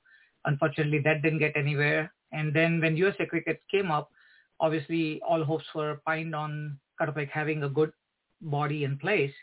They had very good ideas. They have some very good things in place. But obviously, any organization of that size will have issues, and unfortunately, I cannot go into the details right now, but there are some issues facing USA Cricket, and I hope that is all resolved to satisfaction for all the parties concerned, and that we focus on cricket rather than the politics and the kind of like other issues that go with the organization of that size. They have some very good ideas. I'm very still hopeful kind of like that it will all happen. It's a matter of time. but I just hope it is sooner than later and done in the right way. That's all. So, and I apologize, but I cannot go into any other details right now. So I can understand. Yeah. There were some talks about having a Super World League here, a T20 league. I think it was supposed to be based in Colorado. I don't know if, and there were huge contracts that were going to be offered. Am I correct in saying that it's still alive, or is it off the card? Are you referring to the major league and the minor league? The major league, yes. The major league, yes. The major league. Yes. Okay. So major league is part of the ACE, which is the American commercial partner for the USA Cricket, right? So it is still happening. It will happen. Unfortunately, because of COVID, things did get pushed back. So this year we will have the minor league, and minor league will happen in almost, I would say, 23 to 24 different locations. LA has got 3 teams in place right now, one from Orange County, one from San Diego, and one from LA. So we will be fielding 3 MLC minor league teams, that is, and there will be 20 other locations across the country. And from what I know, Major League Cricket will be kind of like what the minor league will be helping fill the pipeline with the players coming from abroad and from our local talent as well. And there will be 6 cities that will be having that. Again, LA will be one of them. San Francisco is another one. And there will be other 4 centers out throughout the country. But yeah, that is kind of like the future, and that will definitely be happening because T20 is the future in my opinion, and especially in the US where time is so important and people kind of like don't want to spend the whole day on the ground. T20 is the way to encourage people to play and to come and watch the game basically. So. Yeah, if Jatin were here, he is at a seminar or a coaching seminar with some other folks, and he's obviously not here, but he would have been able to interact with you on some other matters. But the important thing, how the composition of the members of the association here in South California, are they mainly Indian? Any United States born cricketers that have been drawn to your organization or Caribbean or other countries? Right. Again, a good question. Kind of like essentially, unfortunately, and the reason I say unfortunately is that there's not much of local kind of like, people like kids born here, brought up here, who are kind of like really getting into the game of cricket. Mainly it is the expats from the Commonwealth countries, and you named it kind of like India, Pakistan, Caribbean. We have had the largest influx from kind of like these countries, I would say. And then we have our share of kind of like English, Australian, South African, New Zealanders, Sri Lankans, Bangladesh, and other countries also. But there's very little, if any, local boys who have really come up and performed or really taken a good interest to take it to the next level for themselves. So that is something, that's a big challenge. And I think the only way to really get into that will be to get it at the grassroots level, at the school level, to infiltrate and like, provide coaching programs and learning programs for the kids, and then giving them that, holding their hand, so to say, through the journey so that they don't give up in the middle after they reach high school or college and things like that. So it is kind of like it's a challenge, but I'm hopeful that with USA Cricket and the MLC thing coming along, those things will happen. And can I mention something here, please? Mm-hmm. Yeah, because that question was the next question I want to ask. What's the involvement? What percentage makes up your team, if you're just expats or but you have just answered that. But I just want to say, don't be discouraged, because I've been watching the European Cricket League in Germany, and it's all Asian players. It's all Asian players, right? So while the candle is being littered and cricket is alive and well, this is the common thread combines most of those cricketing countries, is that it's all Asian countries. And I'm saying God bless the Asian people, because without the Indians, the Bangladeshis, the Pakistanis and all the things, cricket would not now being played in many of those countries. Even when it's the European Cricket League, it in Italy, some matches are in Italy, some in Germany, all over the place. But it's always the Asian players, and I'm saying you don't have to be discouraged or anything like that, because that's the norm all over the world. And you have mentioned the way it can be remedied, but maybe it's going to take some time. Yeah, exactly. It's a matter of time, in my opinion, and it's a challenge, but a challenge that can be met, and it can be kind of like turned around if done the right way. Yeah. Okay, can I throw one in here, please? Yeah, Dennis. Yes, Dennis. Mihir, within many large organizations, you always have things not working as smooth as clockwork. And I know from time to time surveys and that type of inquiries have gone on within organizations. Have your organization been able to carry out one of these surveys to find out what's working and what's not working within the structure? Can you share with us the results of any of your surveys?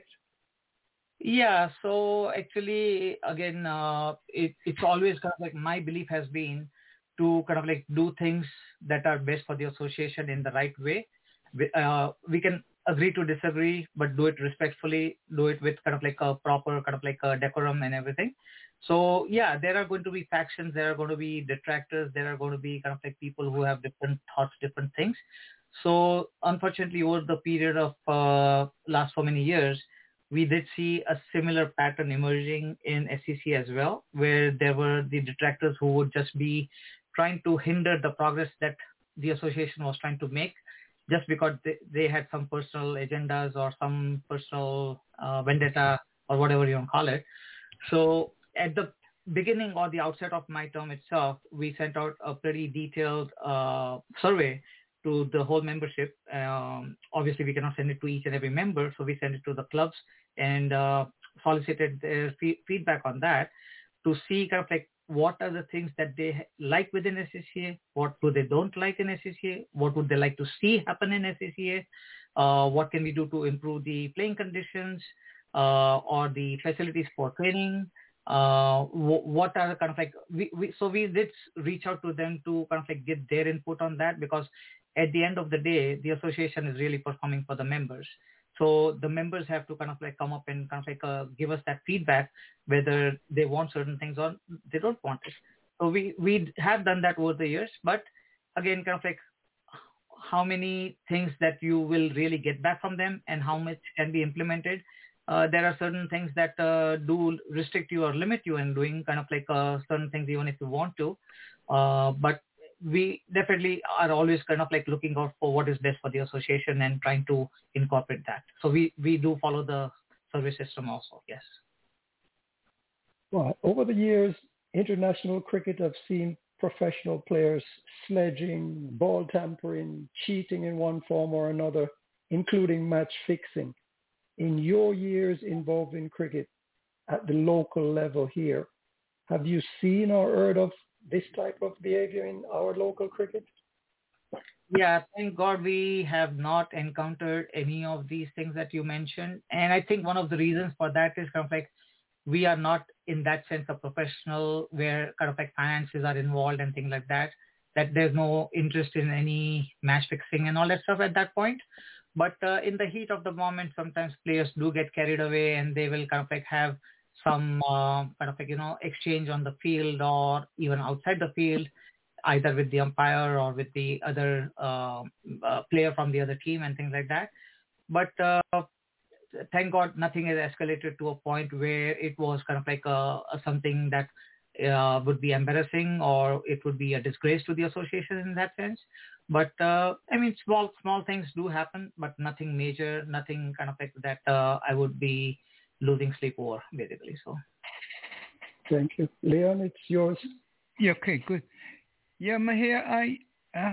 Looking on the international scene, are you happy how cricket is being? Well, we know the restriction we have in terms of the COVID and things like that. But other than that, are you happy with cricket?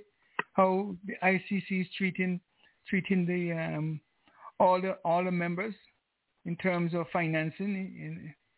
Yeah, I think overall kind of like, I mean, it's a good thing what is going on, but I understand what you're saying where ICC does have some kind of like issues with kind of like preferential treatment, if you may call it kind of a thing, to certain countries, and kind of like a little bit stepchild kind of a treatment to some other countries and things like that. But again, I don't want to get into that kind of like a discussion on that right now because it's a controversial point in that sense. But overall, cricket itself, I think it is kind of like definitely kind of like moving in the right direction in terms of the playing, kind of like the number of test matches and the T20s and the one-day games and everything. That is a kind of like a good thing. And I think it has kind of like encouraged the players to kind of like stay a lot more fitter because they are playing a lot more cricket now than what used to be a few years back. So I think it's a win-win situation all around for the spectators, for the players, for the boards, everyone kind of like, because the more cricket you play and you kind of like have interesting rivalries like India-Pakistan or New Zealand-Australia, whatever it is, that is always good for kind of like the country's economy also because it brings in a lot of other revenue by way of those competitions and things like that. So, India or New Zealand? I will guess that you're going to say India, but you see India losing the World Test Championship? Yeah, I mean, obviously my heart says India, and I will kind of like root for them, obviously. But on paper, I think right now New Zealand has a better chance of winning the WTC, just because I think they are a very balanced side, a very capable captain in Williamson, and I think they will be coming off the England games kind of like also, so they'll have played in those conditions. So I think New Zealand has that edge. But my heart wants India to win, obviously. Can I throw one? Dennis was saying something, but I wanted to ask him why he said that India has a balanced side too. Yeah, India has a balanced side, but in Test cricket, I think kind of like New Zealand has more of a balance and more of an edge in that sense. That is my feeling. So. Okay, but they don't have a pant. They don't have a pant in the New Zealand side. I tell you, man. Kohli has got to come good. But Dennis has a question. Dennis? Yeah. Mihir, recently I've observed or at least heard of, for example, the Cricket West Indies had some issues with the number of members on their board, and there was talk of trying to reduce this. I think I've seen the same thing happening in the Sri Lanka cricket situation. There's issues with the number of members making up the board and so on. And I think they've had it in India as well. I know in your area here, your experience with SCCA, you had a situation where you also had a large board. How were you able to get the board reduced to such an extent that you could... How did that come about, and what happened after you made your decisions? Right. So very good question, Dennis. Over the years, kind of like what we had in place was like a one-member representation on the board. So it not by team, but by club. So we have like about 38, 39 clubs, because some clubs have multiple teams, like San Diego has 2 teams and things like that, right? So we had 38, 39 clubs, and we had every club have one representative on the board, whoever the club appointed as their designated director. What was happening is there was no continuity, there was no commitment or proper focus. People would just send kind of like a substitute director just because that guy cannot make it in the next meeting. So the person who would attend would have no idea, and then it would kind of like turn into just a complete waste of time for the rest of the directors attending the meeting and trying to kind of like take care of business. So over the years also, there were some individuals who would just try to come to the meetings and show that they know a lot of things, or they just try to throw their weight around and things like that. And it kind of like started getting into, I said, you said, kind of like, ugly situations. So luckily, when I took on the presidency, Just before that, we had like a constitutional change done. And I thank the Constitution Committee who took the time to kind of like come up with the suggestions to adopt at that AGM in 2018. And we did decide to go back to the smaller board. And I tell you, it was a very wise decision because there's continuity. People who kind of like are really experienced and caring about things are part of the directorship now. There's much more responsibility taken by people. The working atmosphere is a lot more cordial. So it was definitely something very dear to my heart, and I'm very grateful that it happened before my term began, because I had the privilege of working with the smaller board, and it was a lot more easier because I've seen both sides of it, and I can tell you that this was a much more productive, there was a sense of purpose, commitment, accountability, continuity, and just all around very beneficial for the association. So we decided to go that route, and I'm glad that the membership saw the benefits of the small board and elected to adopt the new constitution. So, Mihir, do you have 15 more minutes with us? I know we say 7:45. Yeah. No, I'm here with you. No worries at all. No worries. Okay. And Dennis, you have more questions? Go ahead. You've outlined that you've got a national youth tournament being planned for soon, coming up soon. When is that due to take place, and national, how is it being supported and funded, and when will this take place? So the one that I was talking about, that happened back in 2019, November. I was talking about the accomplishments in my tenure. So that was one of the things that I'd mentioned there. But this year, we will be having the Junior League, which will have the under 14 and under 18 playing amongst themselves, about at least 3 games against each other.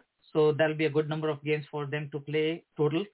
And at the end of the year, around Thanksgiving again, we will possibly have a national tournament like what we had in 2019, where we'll be inviting other youth academies from across the country to come and participate. Last time we had almost 32 teams, and it was a big success. So it will happen end of November. What can you tell us about the women's but participation in Southern California cricket? Right. So actually, 2019 again, I had the smaller board had a director's position created for the women's cricket, and we did have a lady kind of like who was the director.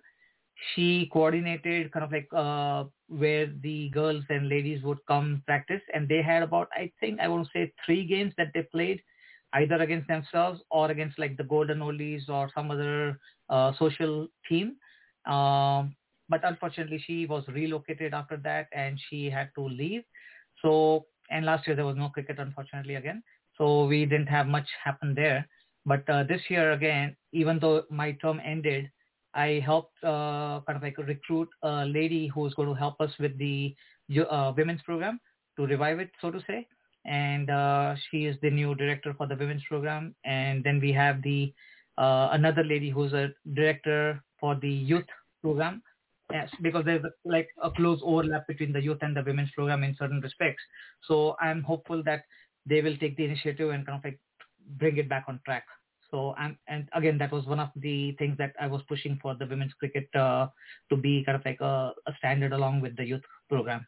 Those are 2 things that were close to my heart. So yeah. Thank you. Yes, Bob, thank you. How have you succeeded in producing cricketers to make it to the next level, to say, be representing the USA? So essentially, for the youngsters, we have a camp starting like in March all the way until November, even though Southern California weather does support kind of like year-round kind of a thing. At times, kind of like people take holidays and there's a little break needed and things like that. So we had coaches that, again, SCCA would pay for, and the kids would just come with their parents. Obviously, they had to be brought to the grounds and all that. But we provided for the nets. In fact, we had only 4 nets on one side, but in the last 2 years, we added 2 more nets on the other side, dedicated strictly to the youth training. So that kind of like we have grown that program from maybe like, let's say 10 kids to almost 50 kids at this point. with 2 coaches doing the coaching for the kids. And another thing we are doing to encourage is different levels of training, meaning someone who just wants to do it for the fun of it, they can sign up with a coach for just 1 day a week. But someone who wants to really play competitive and good level of cricket, we will give them like 3 sessions per week if they kind of like want to take it up. And that will be kind of like in summer, it will be kind of like a lot more easier because during school days, it will have to be in the evening after school hours. But that has kind of like really helped in kind of like getting the youngsters kind of like coached in the right way and molded in the right way. For the seniors, kind of like it has to be kind of like coming where they have to take a lot more initiative. Again, we do hold some coaching camps and drills, and we have a manager and a coach who kind of like take responsibility for that, so that the SCCA team, when they go out, they perform well. And I'm proud to say that on a consistent basis, most of the times when SCCA teams go out, they are kind of like the champions when they come back, because we have a talent here, youngsters and the regular players who play in our league taking cricket very seriously. And that's how we have at least 4, maybe more, sitting on the sidelines just waiting to be picked for the national team as well. So I think coaching is the biggest thing, obviously, that is and providing the facilities to them.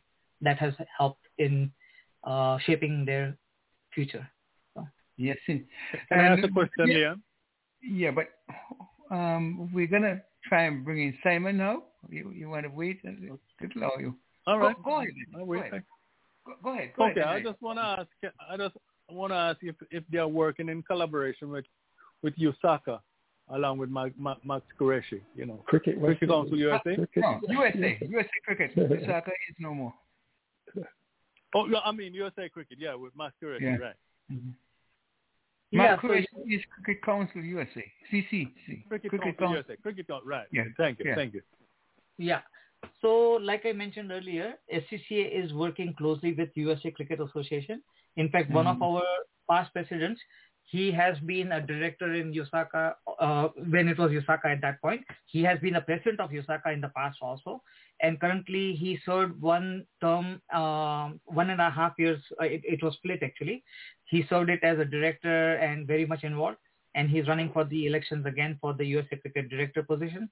So SCCA is always going to be kind of like working very closely with USA Cricket because that is kind of like, again, directly under ICC, and we want to respect their body that is kind of like recognized by ICC, and that is the body that is going to govern the sport going forward. So we will definitely be aligning ourselves with USA Cricket. And like I mentioned earlier, I hope that the issues that they are facing are resolved amicably and satisfactorily at the earliest. So, thank you. We have one of our panelists, Simon O'Brien. He usually asks us the question. He asks the panelists the question. Like I said to you, we'd like you to be involved. So, Simon, we have Mihir Gandhi, not Mahatma Gandhi. You're putting it on a pencil there. Simon, come on in. And a very good evening to you, Mr. President Leon. Good evening, Dennis, Cardinal Audley, Virgil, Mr. Patel, Jetna, Ivor, Henry, Mr. Mackenzie, and Cardinal, and all our faithful listeners all over the world. I'm so happy once more to be with you on this lovely show of cricket, and you have get to learn something from you talented men who know the game so well. That's why I come on every Sunday to learn much more about cricket from you. You have Mihir Gandhi on as well. He's our guest. Okay, and I hope everybody's well, and I want to wish everyone a safe week this week, and be safe all the week, and protect yourself, and just stay in your crease, as we say. It is better to be 6 feet apart than 6 feet under. And good evening, Mr. Gandhi. Yes, how do you do? Good evening to you. Yes, I heard you talking about the American Cricket Association and coaching and all that, and I'm so happy to see what good jobs you're doing for cricket here in America. Thank you very much. I appreciate the kind words. You are most welcome. Your question, Simon. Okay, I didn't know you were ready for me, Mr. President. Yeah, we are ready for you, sir. Very much ready. Virgil is on. Okay, panelists and ladies, gentlemen all over the world, my question tonight is a very easy one. Could you name me the bowler who bowled the most balls in a test match? One test match, he bowled the most balls in the world in one test match. That's the first part of my question. Second part is, in what year did he accomplish this feat? I'm going to repeat it. Name me the name of the bowler who bowled the most balls in one test, and for bonus points, in what year? Sonny Ramadan. 1950, is it 56 or 58? It couldn't be 60. We are going to go all around the panel. Yeah, I know it's Sonny Ramadan, but the year, I don't know. Dennis? Well, okay. I'm aging myself here. I have not got a clue. You know, I wouldn't even take a guess because there's so many players. So no, this one I'll take a pass. I'm stumped, Mr. Simon. I'm stumped on this one. Okay, that's why you're on the panel, that we can learn from each other. I would say it was before my time, before I was born, so before 1960. Yes, I agree. You and me are in the same boat, Mihir. Is it 54 or 58? Come on, Simon, give us. Virgil can't speak, and that's all we have. We don't have the other side with us. Mr. Mackenzie is not in with us? No, Jayton, no. Or Cardinal? Yeah, well, Ivor's listening, but he cannot. I don't think he's in a position I to understand. Speak. Okay, you want me to reveal the answer, Mr. President? Yes. Mm-hmm. Okay, ladies, gentlemen, panelists, everyone. The answer to that question, you are very close. The name of the bowler who bowled the most balls in a test, his name is Sonny Ramadan from Trinidad, West Indies, and the year was 1957. Oh, 57. All right, I should have. Mr. Francis was very close. Was very so close. You see how much we learn from each other. Mm-hmm. And Mihir, would you ask Mr. Simon a question? Oh. Yeah, he's laughing. I wasn't prepared for that. I thought that he will be asking a question. Okay. I know you're going to give me an easy question, like you'll ask me which country was Sonny Ramadan from.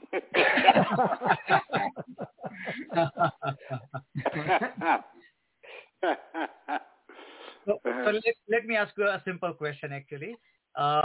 When Sunil Gavaskar made his debut, how much did he score on that series? Sunil Gavaskar was one of my favorite cricketers, and I'll have to go along with top of my head now. I'm going to guess. I'll say 135 runs. No, in the whole series. Debut. No, for the series. The series. Oh, I thought you mean in one match. One match. Okay, for the series, I'll say about 730. Okay, what about the other panelists? Any guesses? I would say he didn't make 800, so I would say about 790. Yeah, he makes 7 something. I don't remember 7 how much, but it was over 700. No, wait. Yeah. Oh, Richards made. Oh no. Okay, we're talking about his debut series. I know he made a. A triple century. He made a triple century, right? No, a double. Double century, yeah. A double, yes. Yeah, double. I think it was 7 something, 790. I said 790. How about you, Dennis? Guess again, Dennis. Well, Mihir, I've been around this group of panelists long enough to know whose answer I should cheat on. Okay, so I'm quite willing to take a stab and the cheat at the same time and go along with this 700, but 700 runs somewhere in that region. Yeah. So whenever you're ready, let me know. I'll answer it. Yes, I think we're waiting for the answer now. Yeah, we're waiting for the answer because the others aren't able to speak. Okay. It was 774. 734. Oh. 774. 774. Okay. Oh, Yep. I was close too. 770. Very close. You almost had it. Yes. Yeah. Oh, yeah, because we all went to 7 because I said 7:30, and I said just off the top of my head, Sunil Gavaskar would say about 7:30. So we are all in the ballpark. You see how much we learned. Very good. Remember, I had an assist though. and you're disqualified for that. No. We don't cheat. We just take it from the top of our head. Wrong or right. So just talking about Sunil Gavaskar, actually, he came as a chief guest for one of our banquets, and now he has become a good friend. He wished me on my last 60th birthday with a video clip, which I was very humbled by. He inducted me into the SCCA Hall of Fame in 2018 when he was here as a chief guest as well. So my life was kind of like completely, I was on high clouds, kind of like riding that because it was, he's a legend and obviously my role model.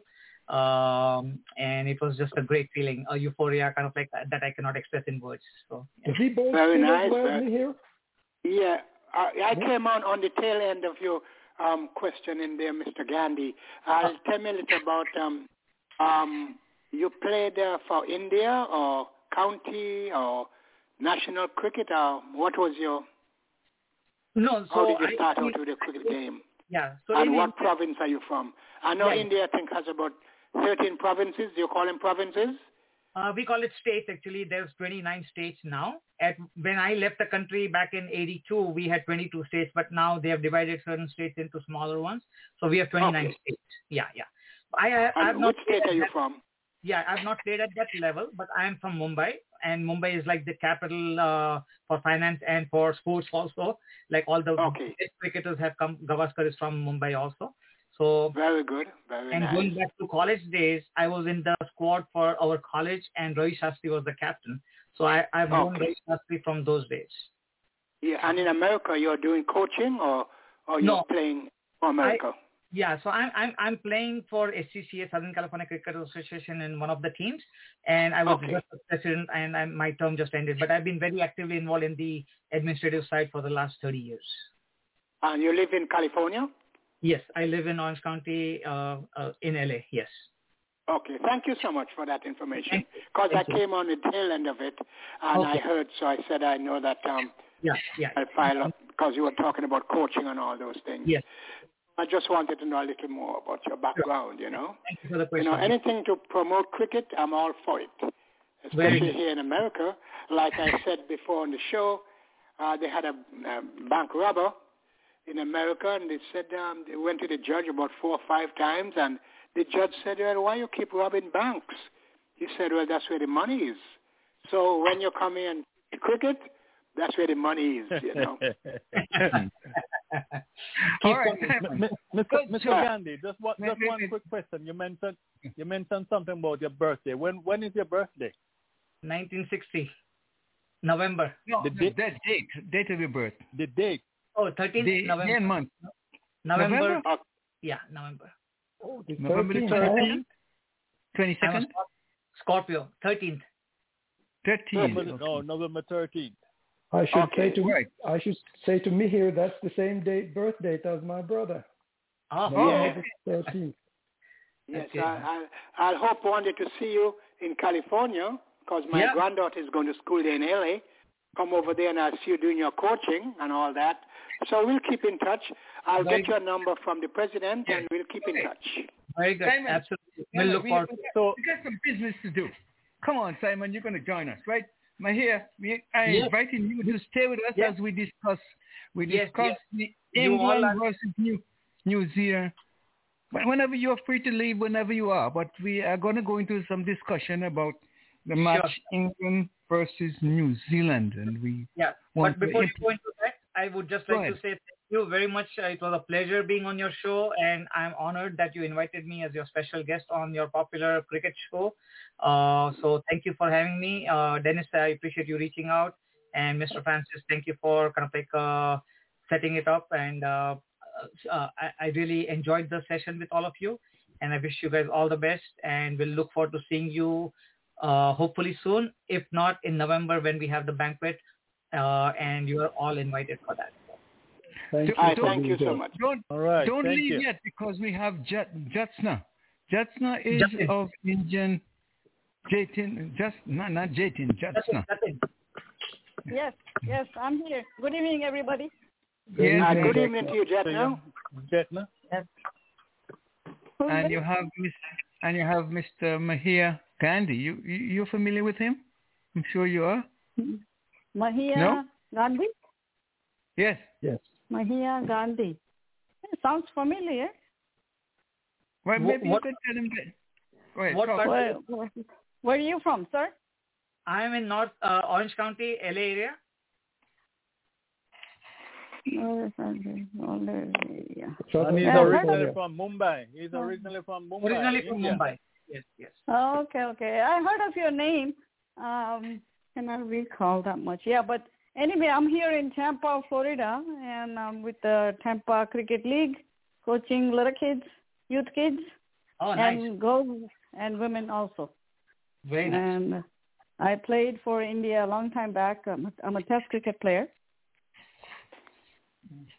And which year did you play? Which year? 1974 to 1978 against Australia, New Zealand, and West Indies. Oh, wonderful.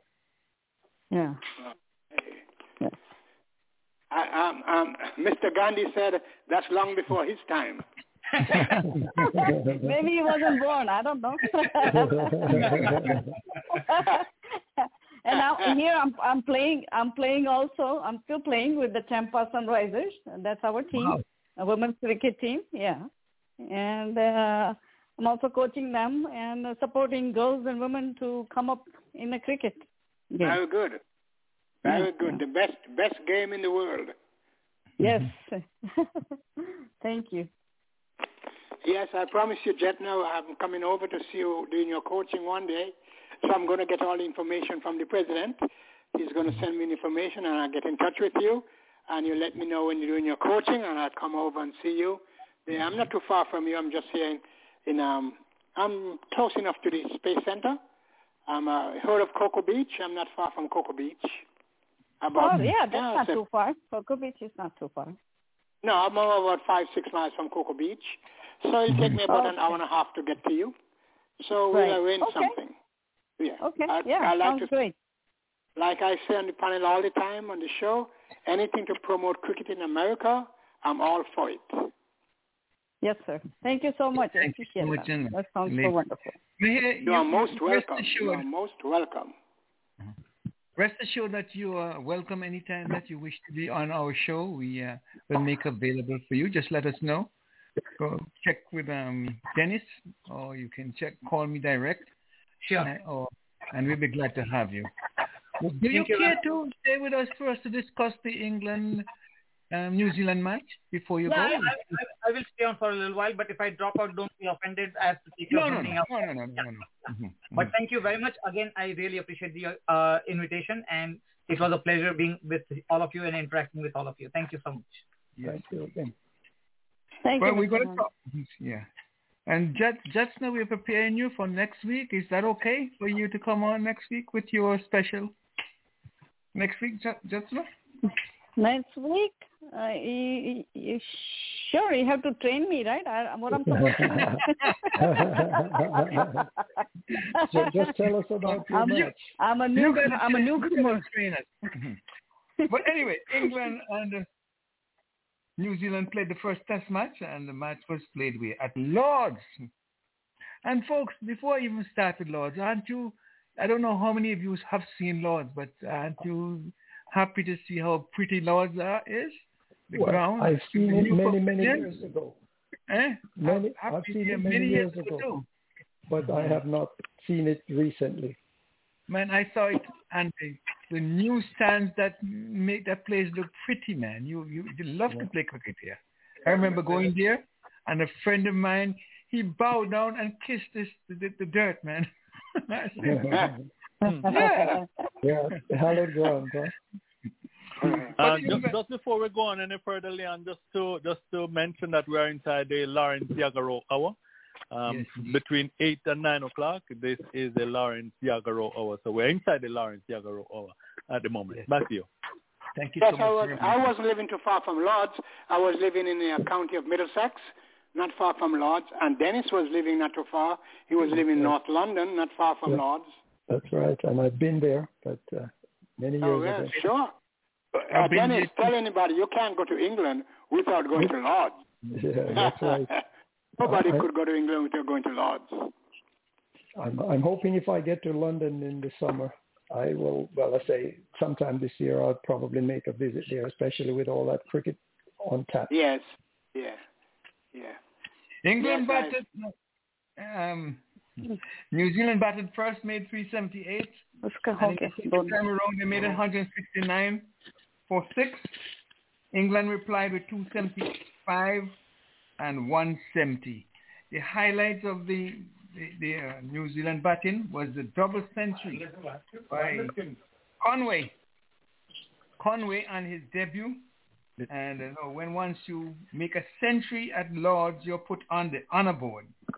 Also, we had a good knock of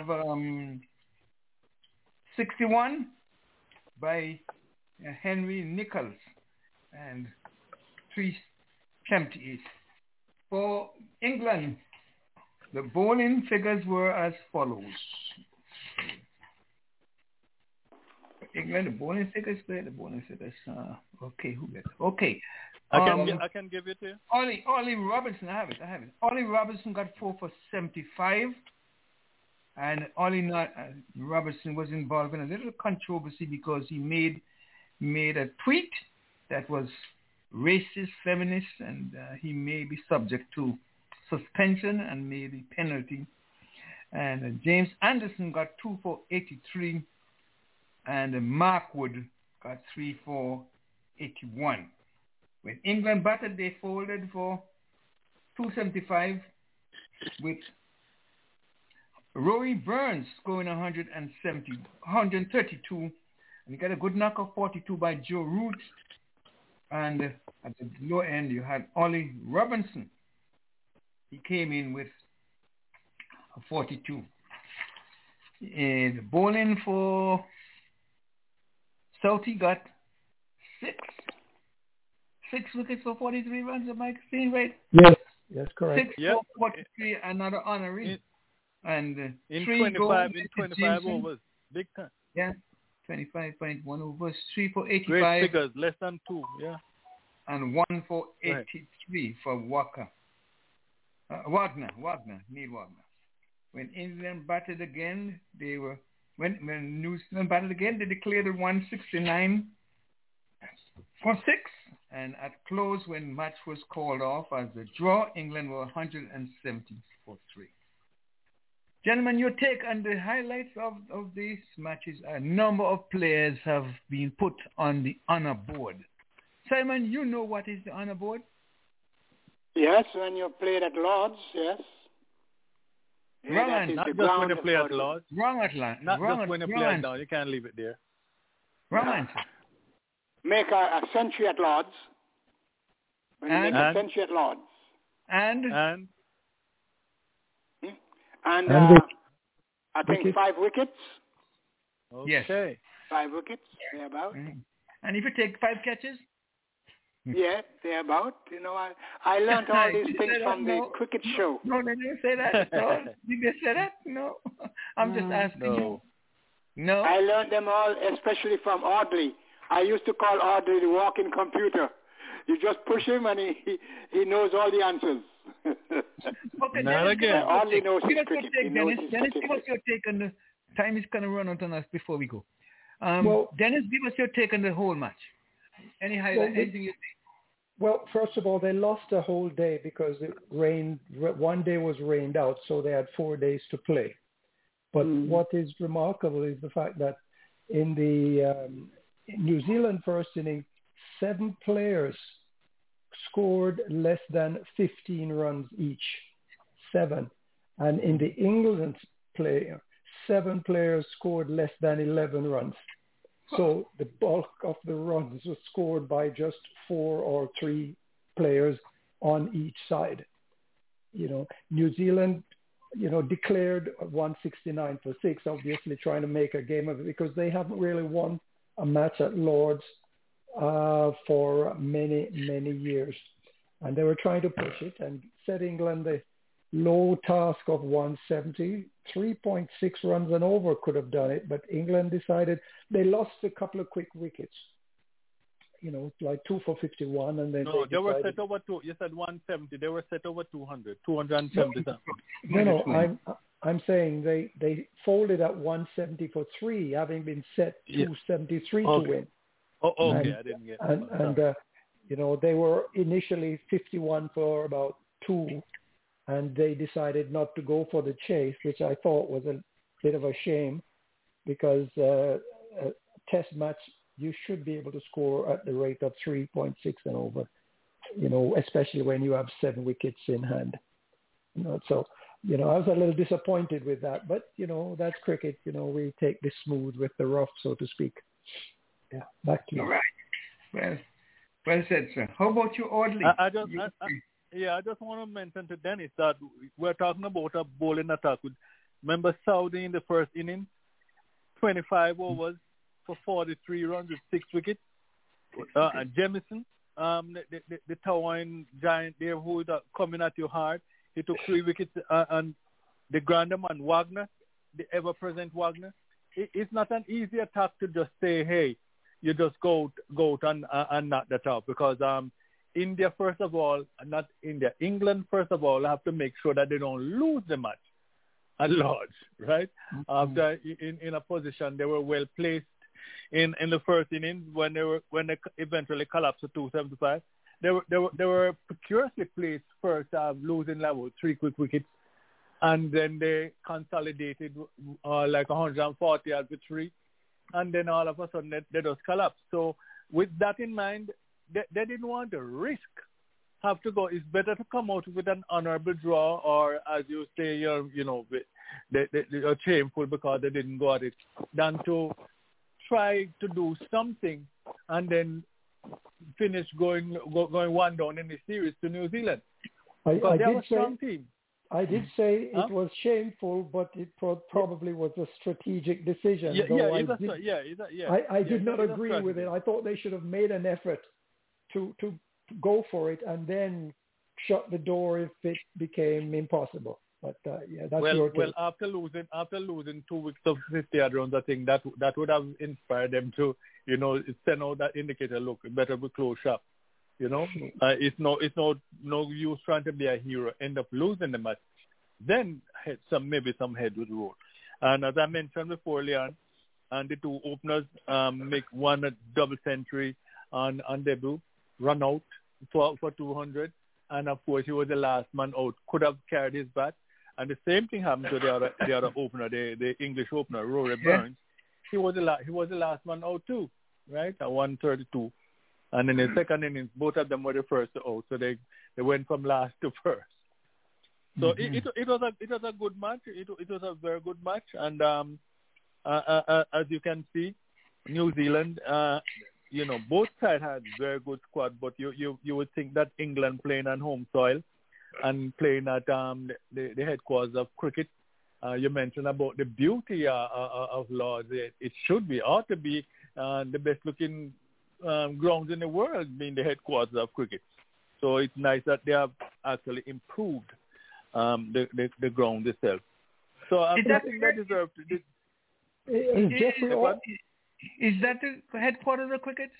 Or the UAE? Lords. No, we're talking about Lords. They always talk about the Lords, the headquarters of cricket. From where they all got started and stuff like that. Well, we know it's Australia, the first one, but they always call Lords the headquarters of cricket. Not administratively. I'm not talking. Yeah. How about you, Mihir? Mihir, what's your take on the test match? Give us your take. You might have gotten something. Anything on Conway? Come on, Dennis. Mihir, are you with us? I hear you. Sorry, I was muted out. Can you hear me? Yes, I'm hearing you now. Yeah, we're hearing you now. Okay, sorry, I had muted myself out there. Okay, sorry. So I think, I mean, it was amazing the way Conway scored a double ton on debut, and that too at Lords. I mean, what a dream debut that is.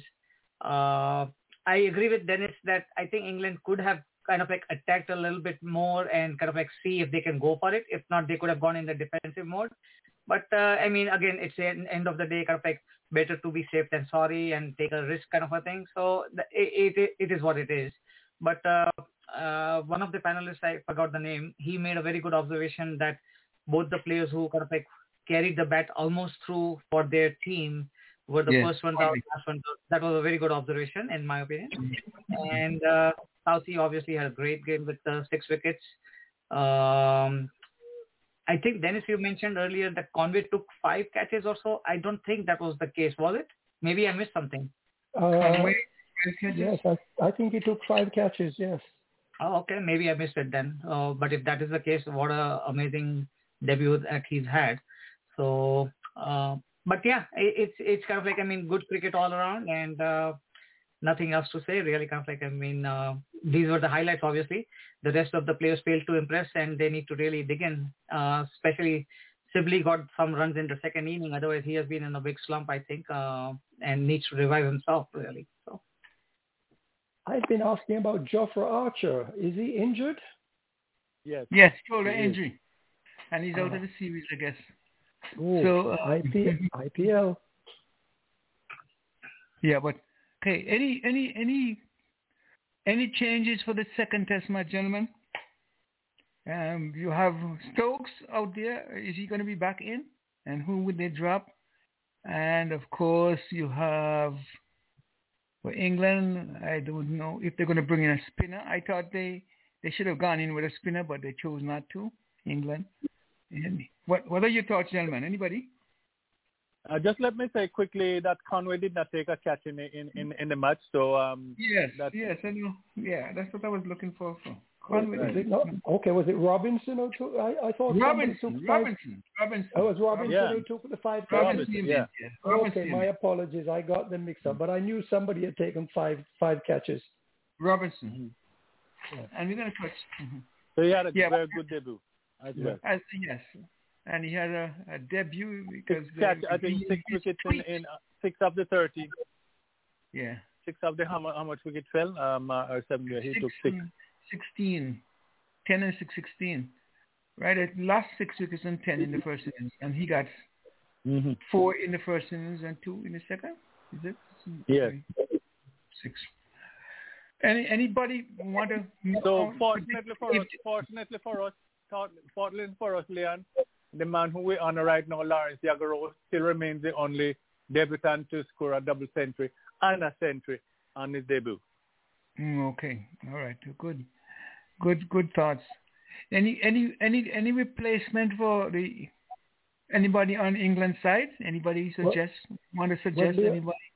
I'm not going to suggest anyone, but I'm saying look at the fact that 7 players from the England side scored less than 11 runs.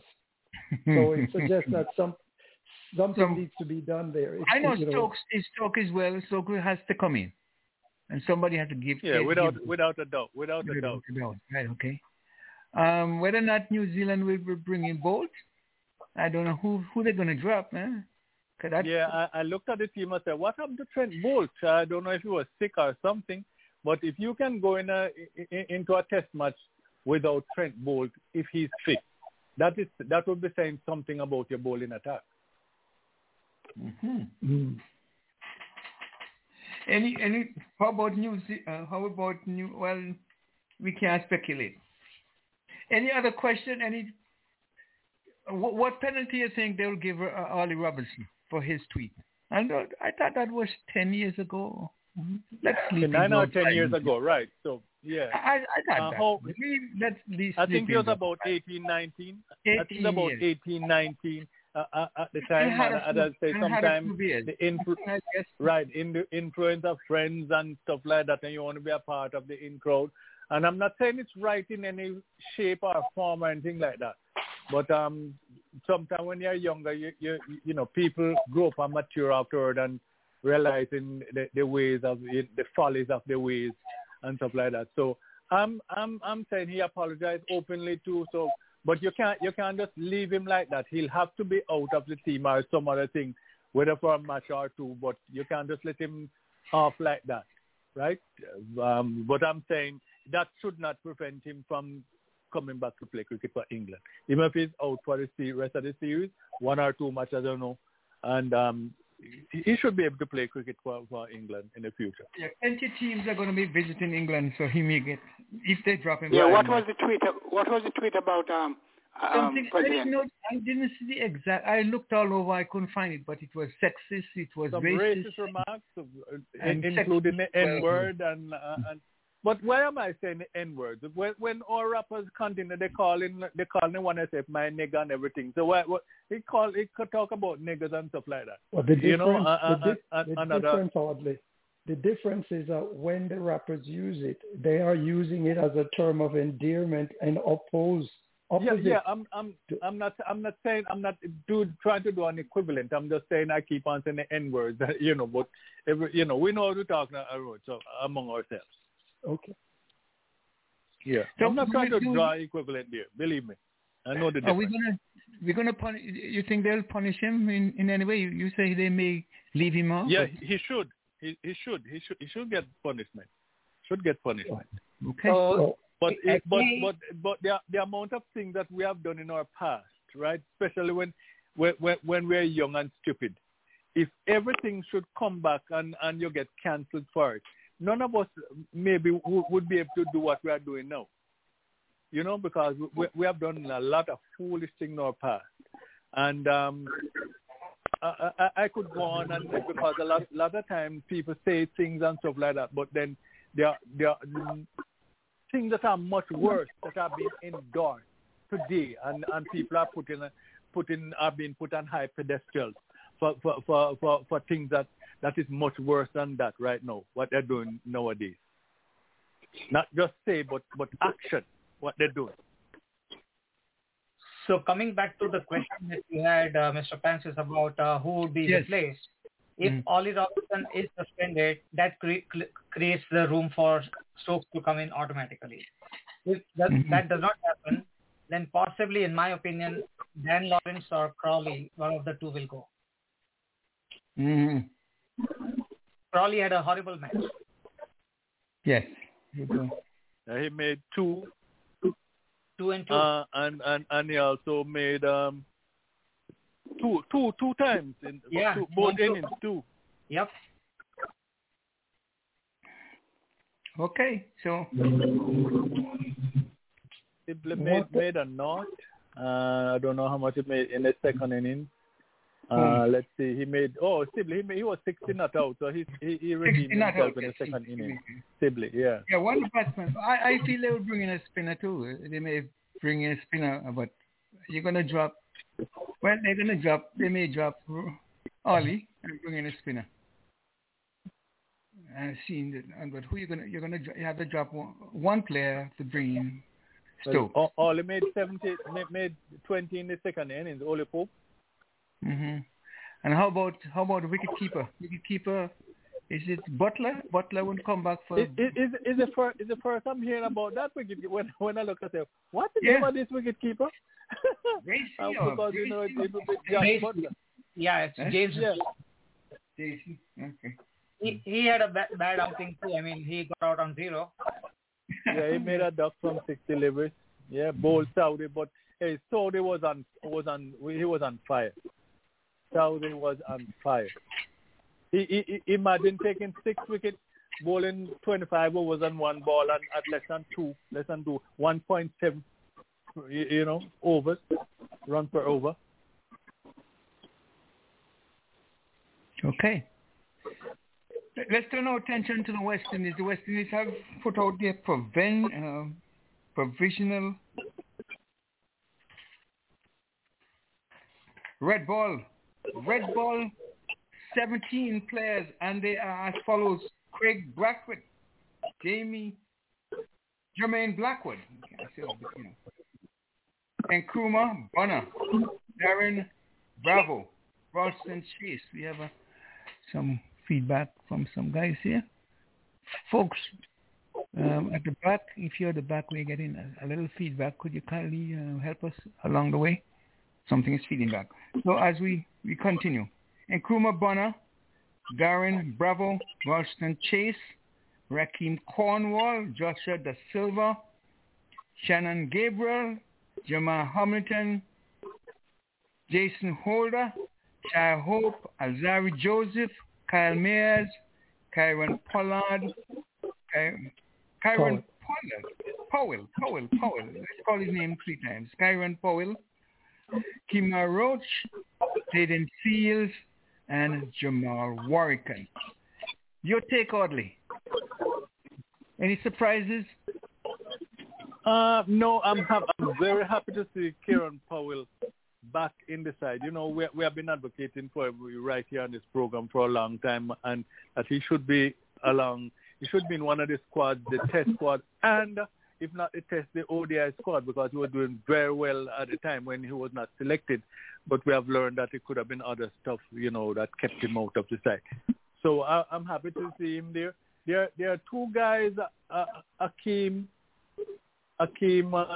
what's his name? Hussein? I don't know if not Rakeem Connolly. Maybe that's the ODI squad. And maybe I'm talking about the ODI squad. That's the ODI squad. I'm talking about the Red Ball squad right now. Okay. Mm-hmm. Okay. But I'm going to go to that too. Let me give you again Craig Bratwick, Jamal Jermaine Blackwood, Nkrumah Bonner, Darren Bravo, Ralston Chase, Rakeem Cornwall, Joshua Da Silva. Let me see this. Who is this? Well, there are some people, Leon, that already picked themselves, right? Mm-hmm. We know that Bradwaite is going to be as captain, right? And the opening position is not clear. Maybe Hope would come in as the opener. And Chase put up his hand both with bat and ball. So it's gonna be hard. But the other guys have been performing, and even if in the practice matches they weren't showing sparkle. But we have to always look back at the last time they played test match, you know, at a series of test matches, how they performed. So it's not clear cut just to say, okay, this player made X amount in the practice match, so he's going to automatically replace one of the test players who did play in the practice matches, but are just one practice match, let's say, in this practice match, and they did not do as well as those other players.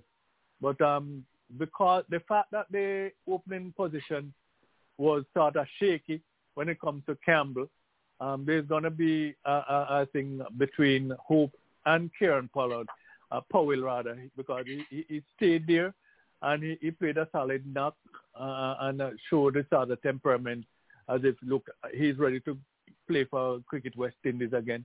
But it's going to be hard for him to a big competition with Shea Hope. I know Hope is not the natural opener, and we should tend to go with the specialist opener, especially when it comes to test. But then other people have done it before, you know, shift position and they turn out well. So it's going to be a headache. It's going to be a headache. You're saying oddly. Am I to understand that you're saying that Powell or Hope fighting for the opening position? For Bradwaite, to go with Bradwaite. I think it's Powell and Hope. Hope may just have the edge right now, but if the selectors are looking for the specialist opener, I think Powell. If Powell and Hope are fighting for the opening position, you know it's a foregone conclusion. Who's they're going to pick? That's it, Hope. Yeah, I think as in Hope, but the point is that the right thing to do?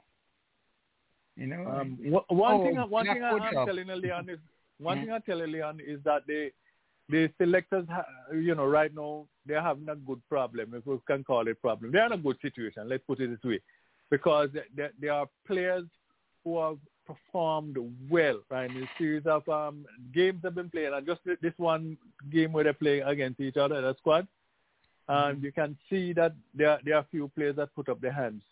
So they're gonna be sitting down and scratching their heads. Who should they eliminate, or should they continue with those who have done it in the past? And I would want to be a selector right now. You know, one point I want to make before somebody's coming, because I always say I think that everyone on the side should be able to bat. And if you see how Wagner went into New Zealand side, coming in and batted, I cannot get the same feeling when I see our number 11 Gabriel come in. So, to me, I think he should be out of the side. To be honest, I don't. He has a fitness problem. Yeah, fitness problem, and he can't make the runs for us. And the feeling is suspect. I think he should be on the side. I don't know what you guys feel. That I'm hard with him, but I just feel that way. Everybody should be. The point, Leon, if Gabriel was performing like Courtney Walsh, Walsh wasn't one you could depend on. But when you give him the ball, he's always giving 110, 120%. We're not getting that from Gabriel. That's the difference. Yeah. Fitness is a problem, and he can't bat. Yes. His feeling is suspect, and he gives you a good spell now and then. So anybody else have any? What about you, Dennis? You're quiet? Yeah. I would. First of all, I'm not quite sure why they trimmed the squad from 17 down to 13. Remember, you got 11 plus 1 or 2 substitutes. Did they trim it?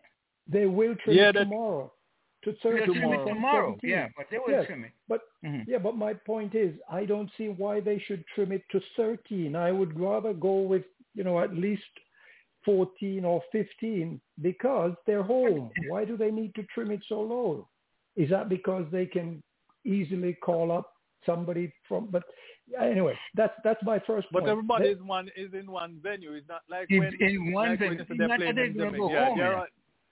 Right, they're all in one venue. Yes, but think about the psychological thing here.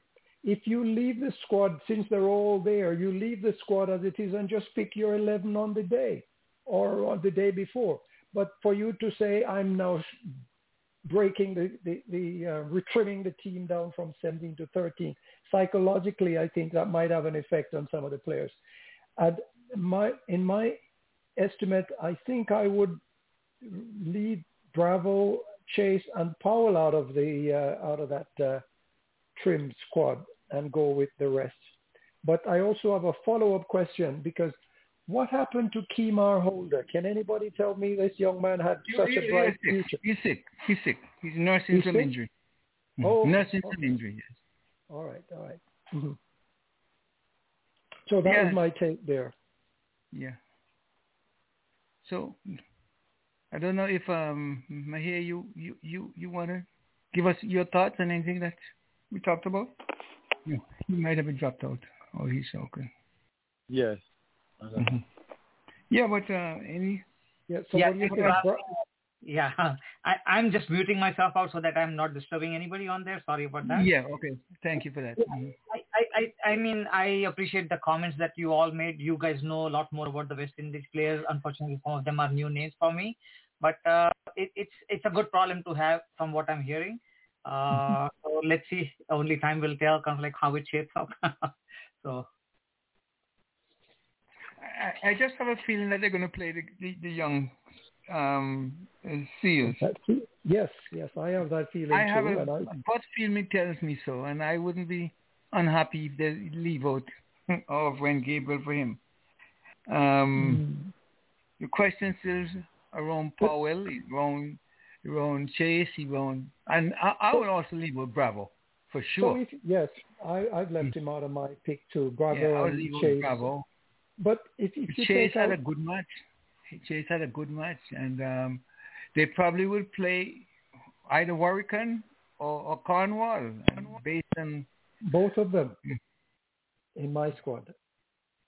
both you have both players in your squad. Yeah, Well, therefore, I would keep both of them. Jason Holder? Are you going to play Jason Holder?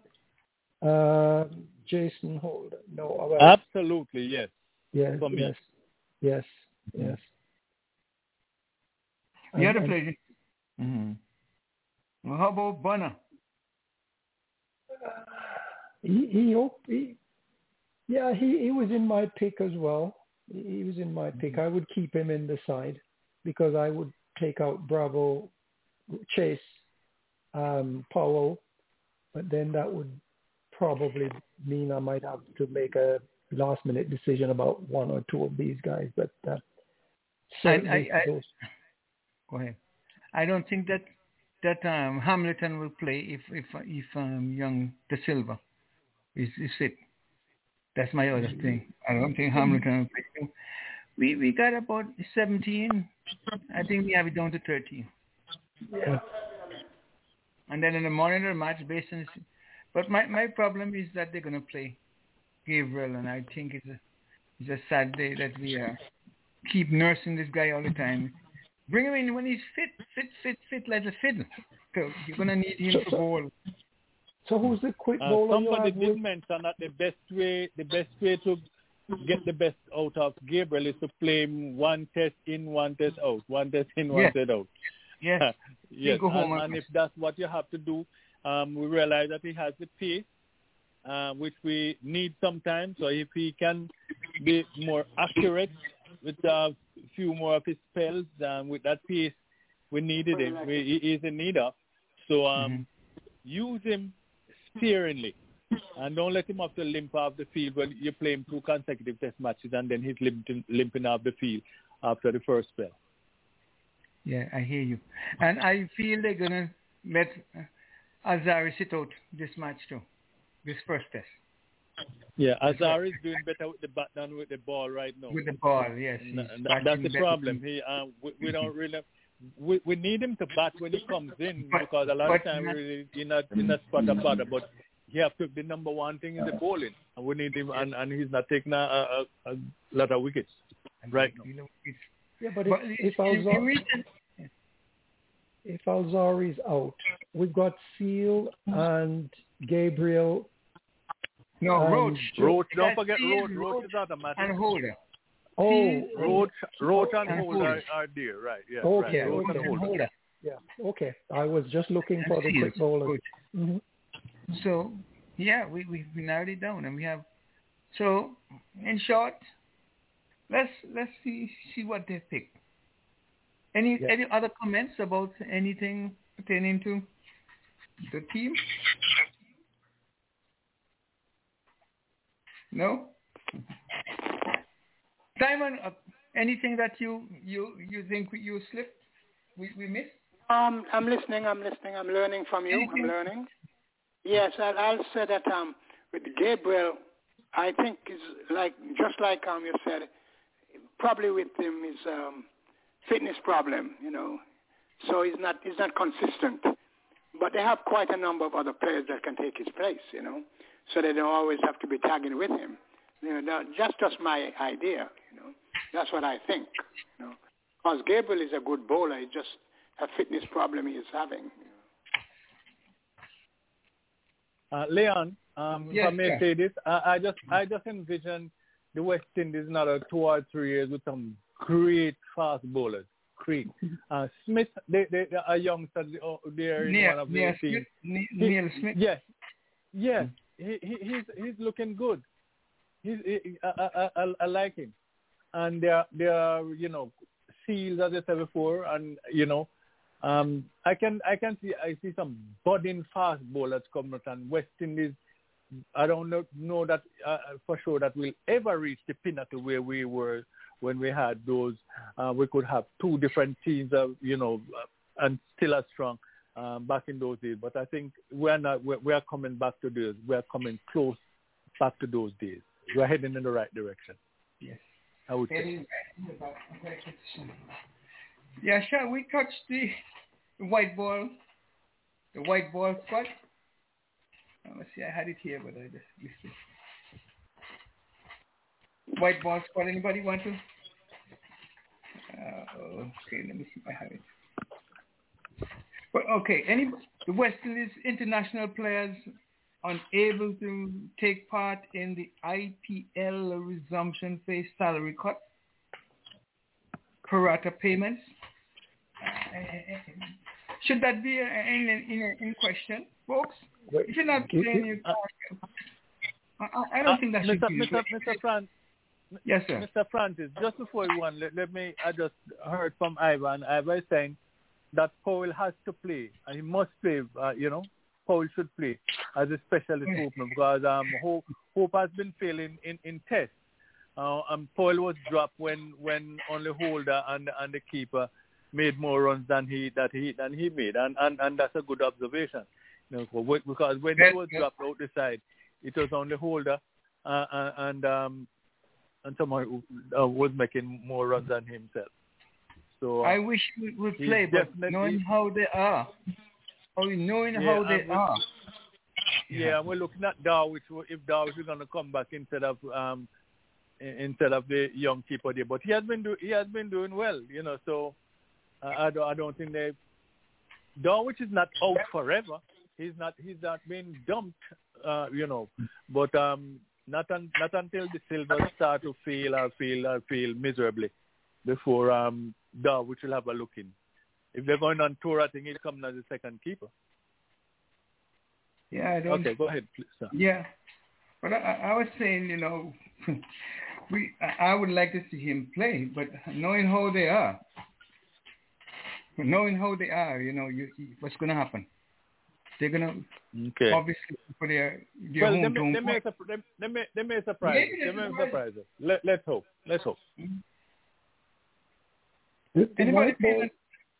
The white ball team looks to me like it's kind of picked itself in the sense that the ones who have the contracts are all certainly demonstrated their skills and technique with the Sri Lankan tour recently. So I would not be too alarmed about that. Just see how that one goes. They've got a good Remember, gentlemen, this is a provisional side that was picked. Yes. Those guys it will be trimmed, right? These guys didn't say, I don't know eventually. If these guys have worked out. Remember, West Indies Cricket Board was asked by the IPL BCCI to change the schedule for CPL. Yes, a couple of days. We haven't heard whether or not they have done so. So if, in fact, the West Indies don't change the schedule for the CPL, or whoever it is that is responsible for the CPL does not change that, and these guys decide to go, what's going to happen? 4 Pollard goes, Furan goes, Fabian Allen goes, Dwayne Bravo, goes, and who else? And not only that, they have players, the manager for the Trinbago Knight Riders, he also is involved with the CPL. So, if these guys are contracted to the West Indies too, and they that contract, they're here too. That's correct.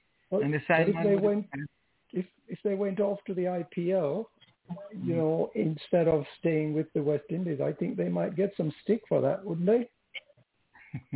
And they should, Dennis, because I think if you're contracted by cricket, it's one thing if you're not under contract. If you're not contracted by Cricket West Indies, you want to go and display your talent elsewhere, fine. But if you're under contract with Cricket West Indies, you should not be playing in other leagues or some domestic leagues while you're here. I mean, your salary should be cut or something. If you're contracted, when you're needed, you should make yourself available for your home country. That's my feeling. You feel so, but I totally agree with you. But these guys want to go to play in the World Cup. So if they don't play for the West Indies, the chances that they may not go. So they may not get selected. Get selected, that's right. And I have a feeling that they forego the IPL and come to play for the West Indies, but there's nothing guaranteed when it comes to West Indies cricket, folks. You know that, right? The thing is, Leon, is that going to the World Cup, we're the defending champion, and you'd want to go with your best team. You want to go with your Andre Russell, your Nicholas Puran, and things like those. And that is when I think the selectors will say, oh, we just want to have our best team. So and our T20s also used to select the team and whatever. So you may just find out that they end up in the CPL, in the IPL, and still make the team. They may use the IPL scores and stuff as a criteria to select them, because they're saying, well, they have been playing T20 cricket. So that's what we're going to defend ourselves. We're going to defend the champion. Nope. I would expect they would stay with the West Indies squad in this situation. Because ideally that's the ideal situation for us, really. But and Pollard as the captain, she should not even think about going back. The captain especially have to set the example. Yeah, he should set the example. Because, if we run into a situation where some other players decide that they are going to choose a domestic league over playing for the West Indies, the captain wouldn't be able to say, look, man, you have to be nationalistic. We need you, right? And because you're going to look at him and say, but you did the same thing. Right? When we need you ran away. So therefore, as a captain, you can come and tell me that. So you're a captain, a leader is one that knows the way, goes the way, and shows the way. Knows, shows, and goes. Mm-hmm. Yep. Yeah. The captain. Sorry, go on. Okay, let me just run through the squad for those of you who don't remember it. It's Kyron Pollard, Nicholas Puran, captain and vice captain, Fabian Allen, Dwayne Bravo, Sheldon Cottrell, Fidel Edwards, Andre Fletcher, Chris Gale, Shimron Hetmeyer, Jason Holder, Akil Hussain, Evan Lewis, Obed McCoy, Andre Russell, Lendell Simmons, Kevin Sinclair, O'Shane Thomas, and Hayden Walsh Jr. As you were saying... I was saying that the captain should definitely lead by example. And I mean, at the end of the day, I believe the loyalty should be with the country, not with your commercial contracts and other incentives that you are kind of like looking for yourself.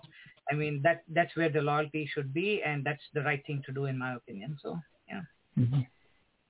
Definitely right thing that should be done, but we are so...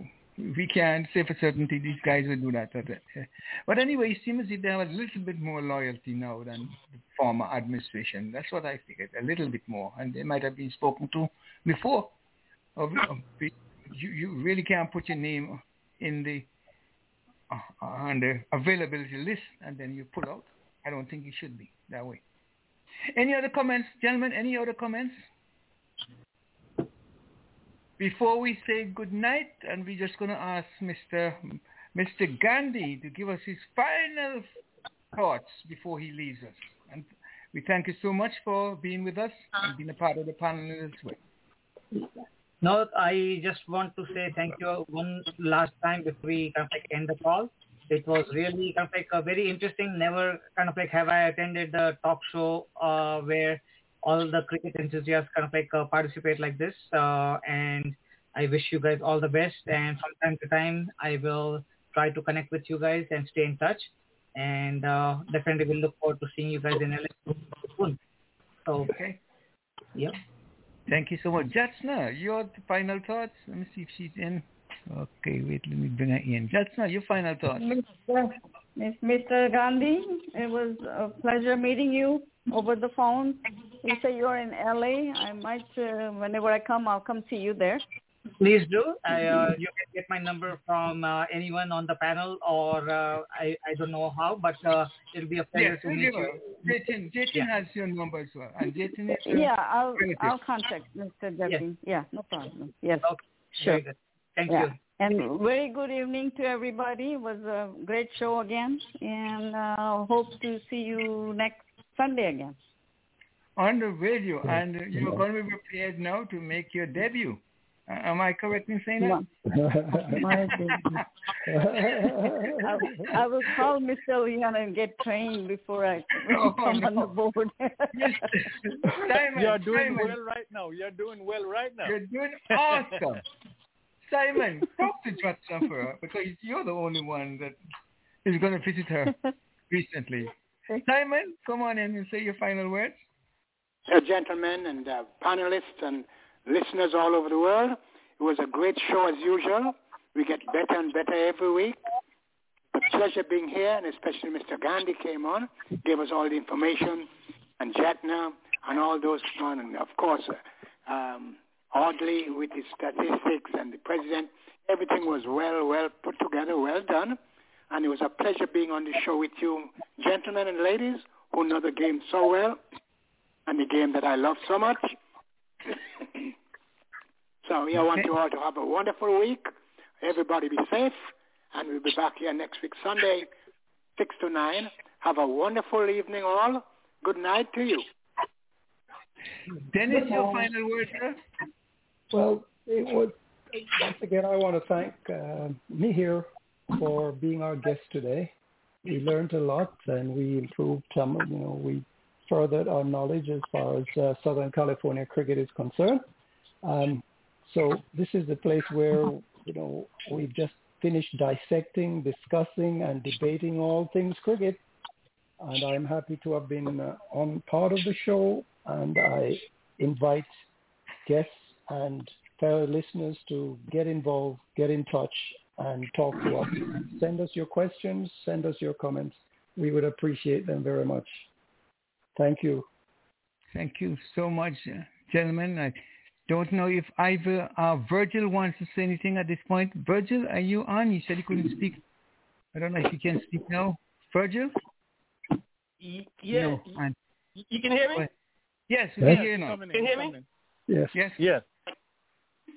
Oh, no, I didn't hear the last thing you said. Yes. I'm just saying that you can come in and give your final thoughts. I know you were listening, but I don't know if you could speak. Come on in. Yeah. I was listening all the way, but I couldn't where I was. There was a lot of noise. I know we come to the end of the show, and it was very interesting listening to Gandhi.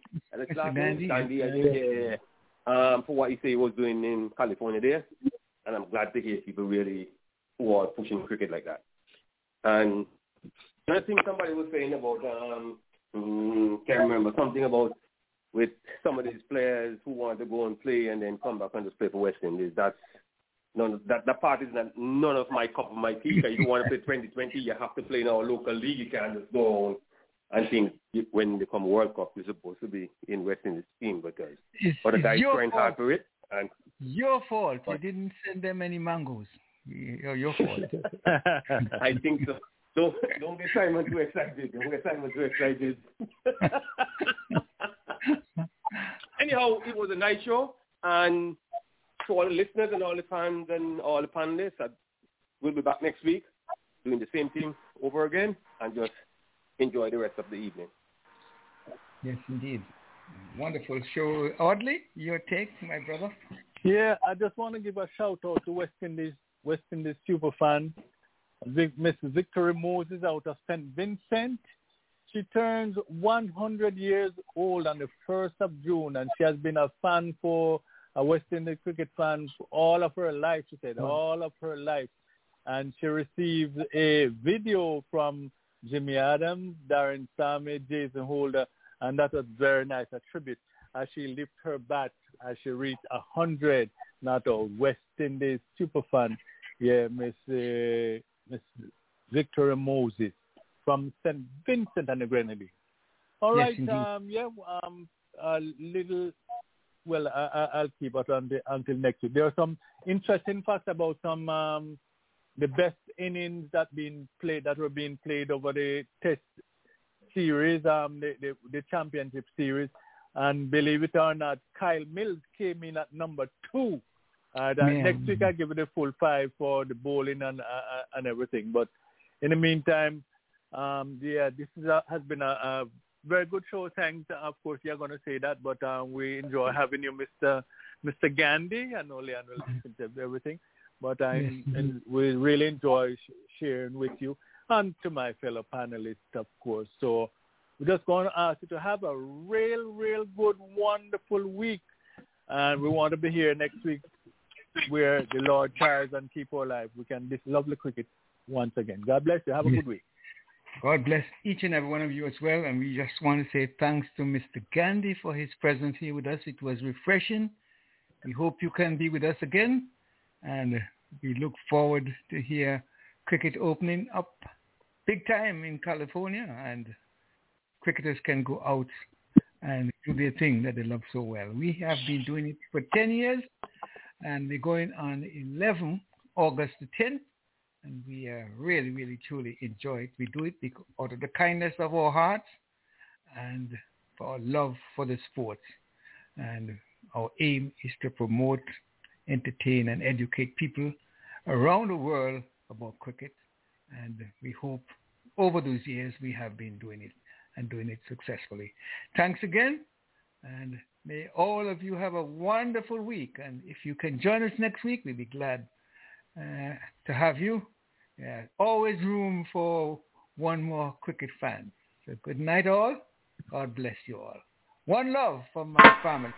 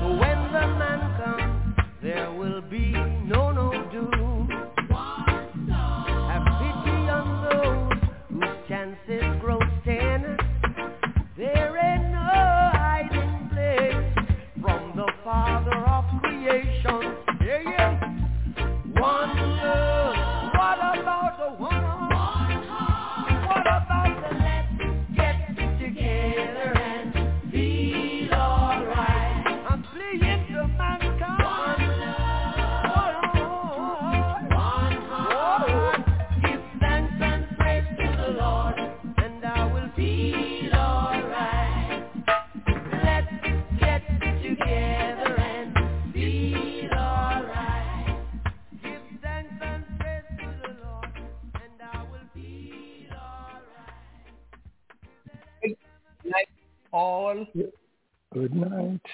Hello, it is Ryan, and we could all use an extra bright spot in our day, couldn't we? Just to make up for things like sitting in traffic, doing the dishes, counting your steps, you know, all the mundane stuff. That is why I'm such a big fan of Chumba Casino. Chumba Casino has all your favorite social casino-style games that you can play for free anytime, anywhere with daily bonuses. That should brighten your day a little. Actually, a lot. So sign up now at ChumbaCasino.com. That's ChumbaCasino.com. No purchase necessary. VGW. Void where prohibited by law. See terms and conditions. 18+.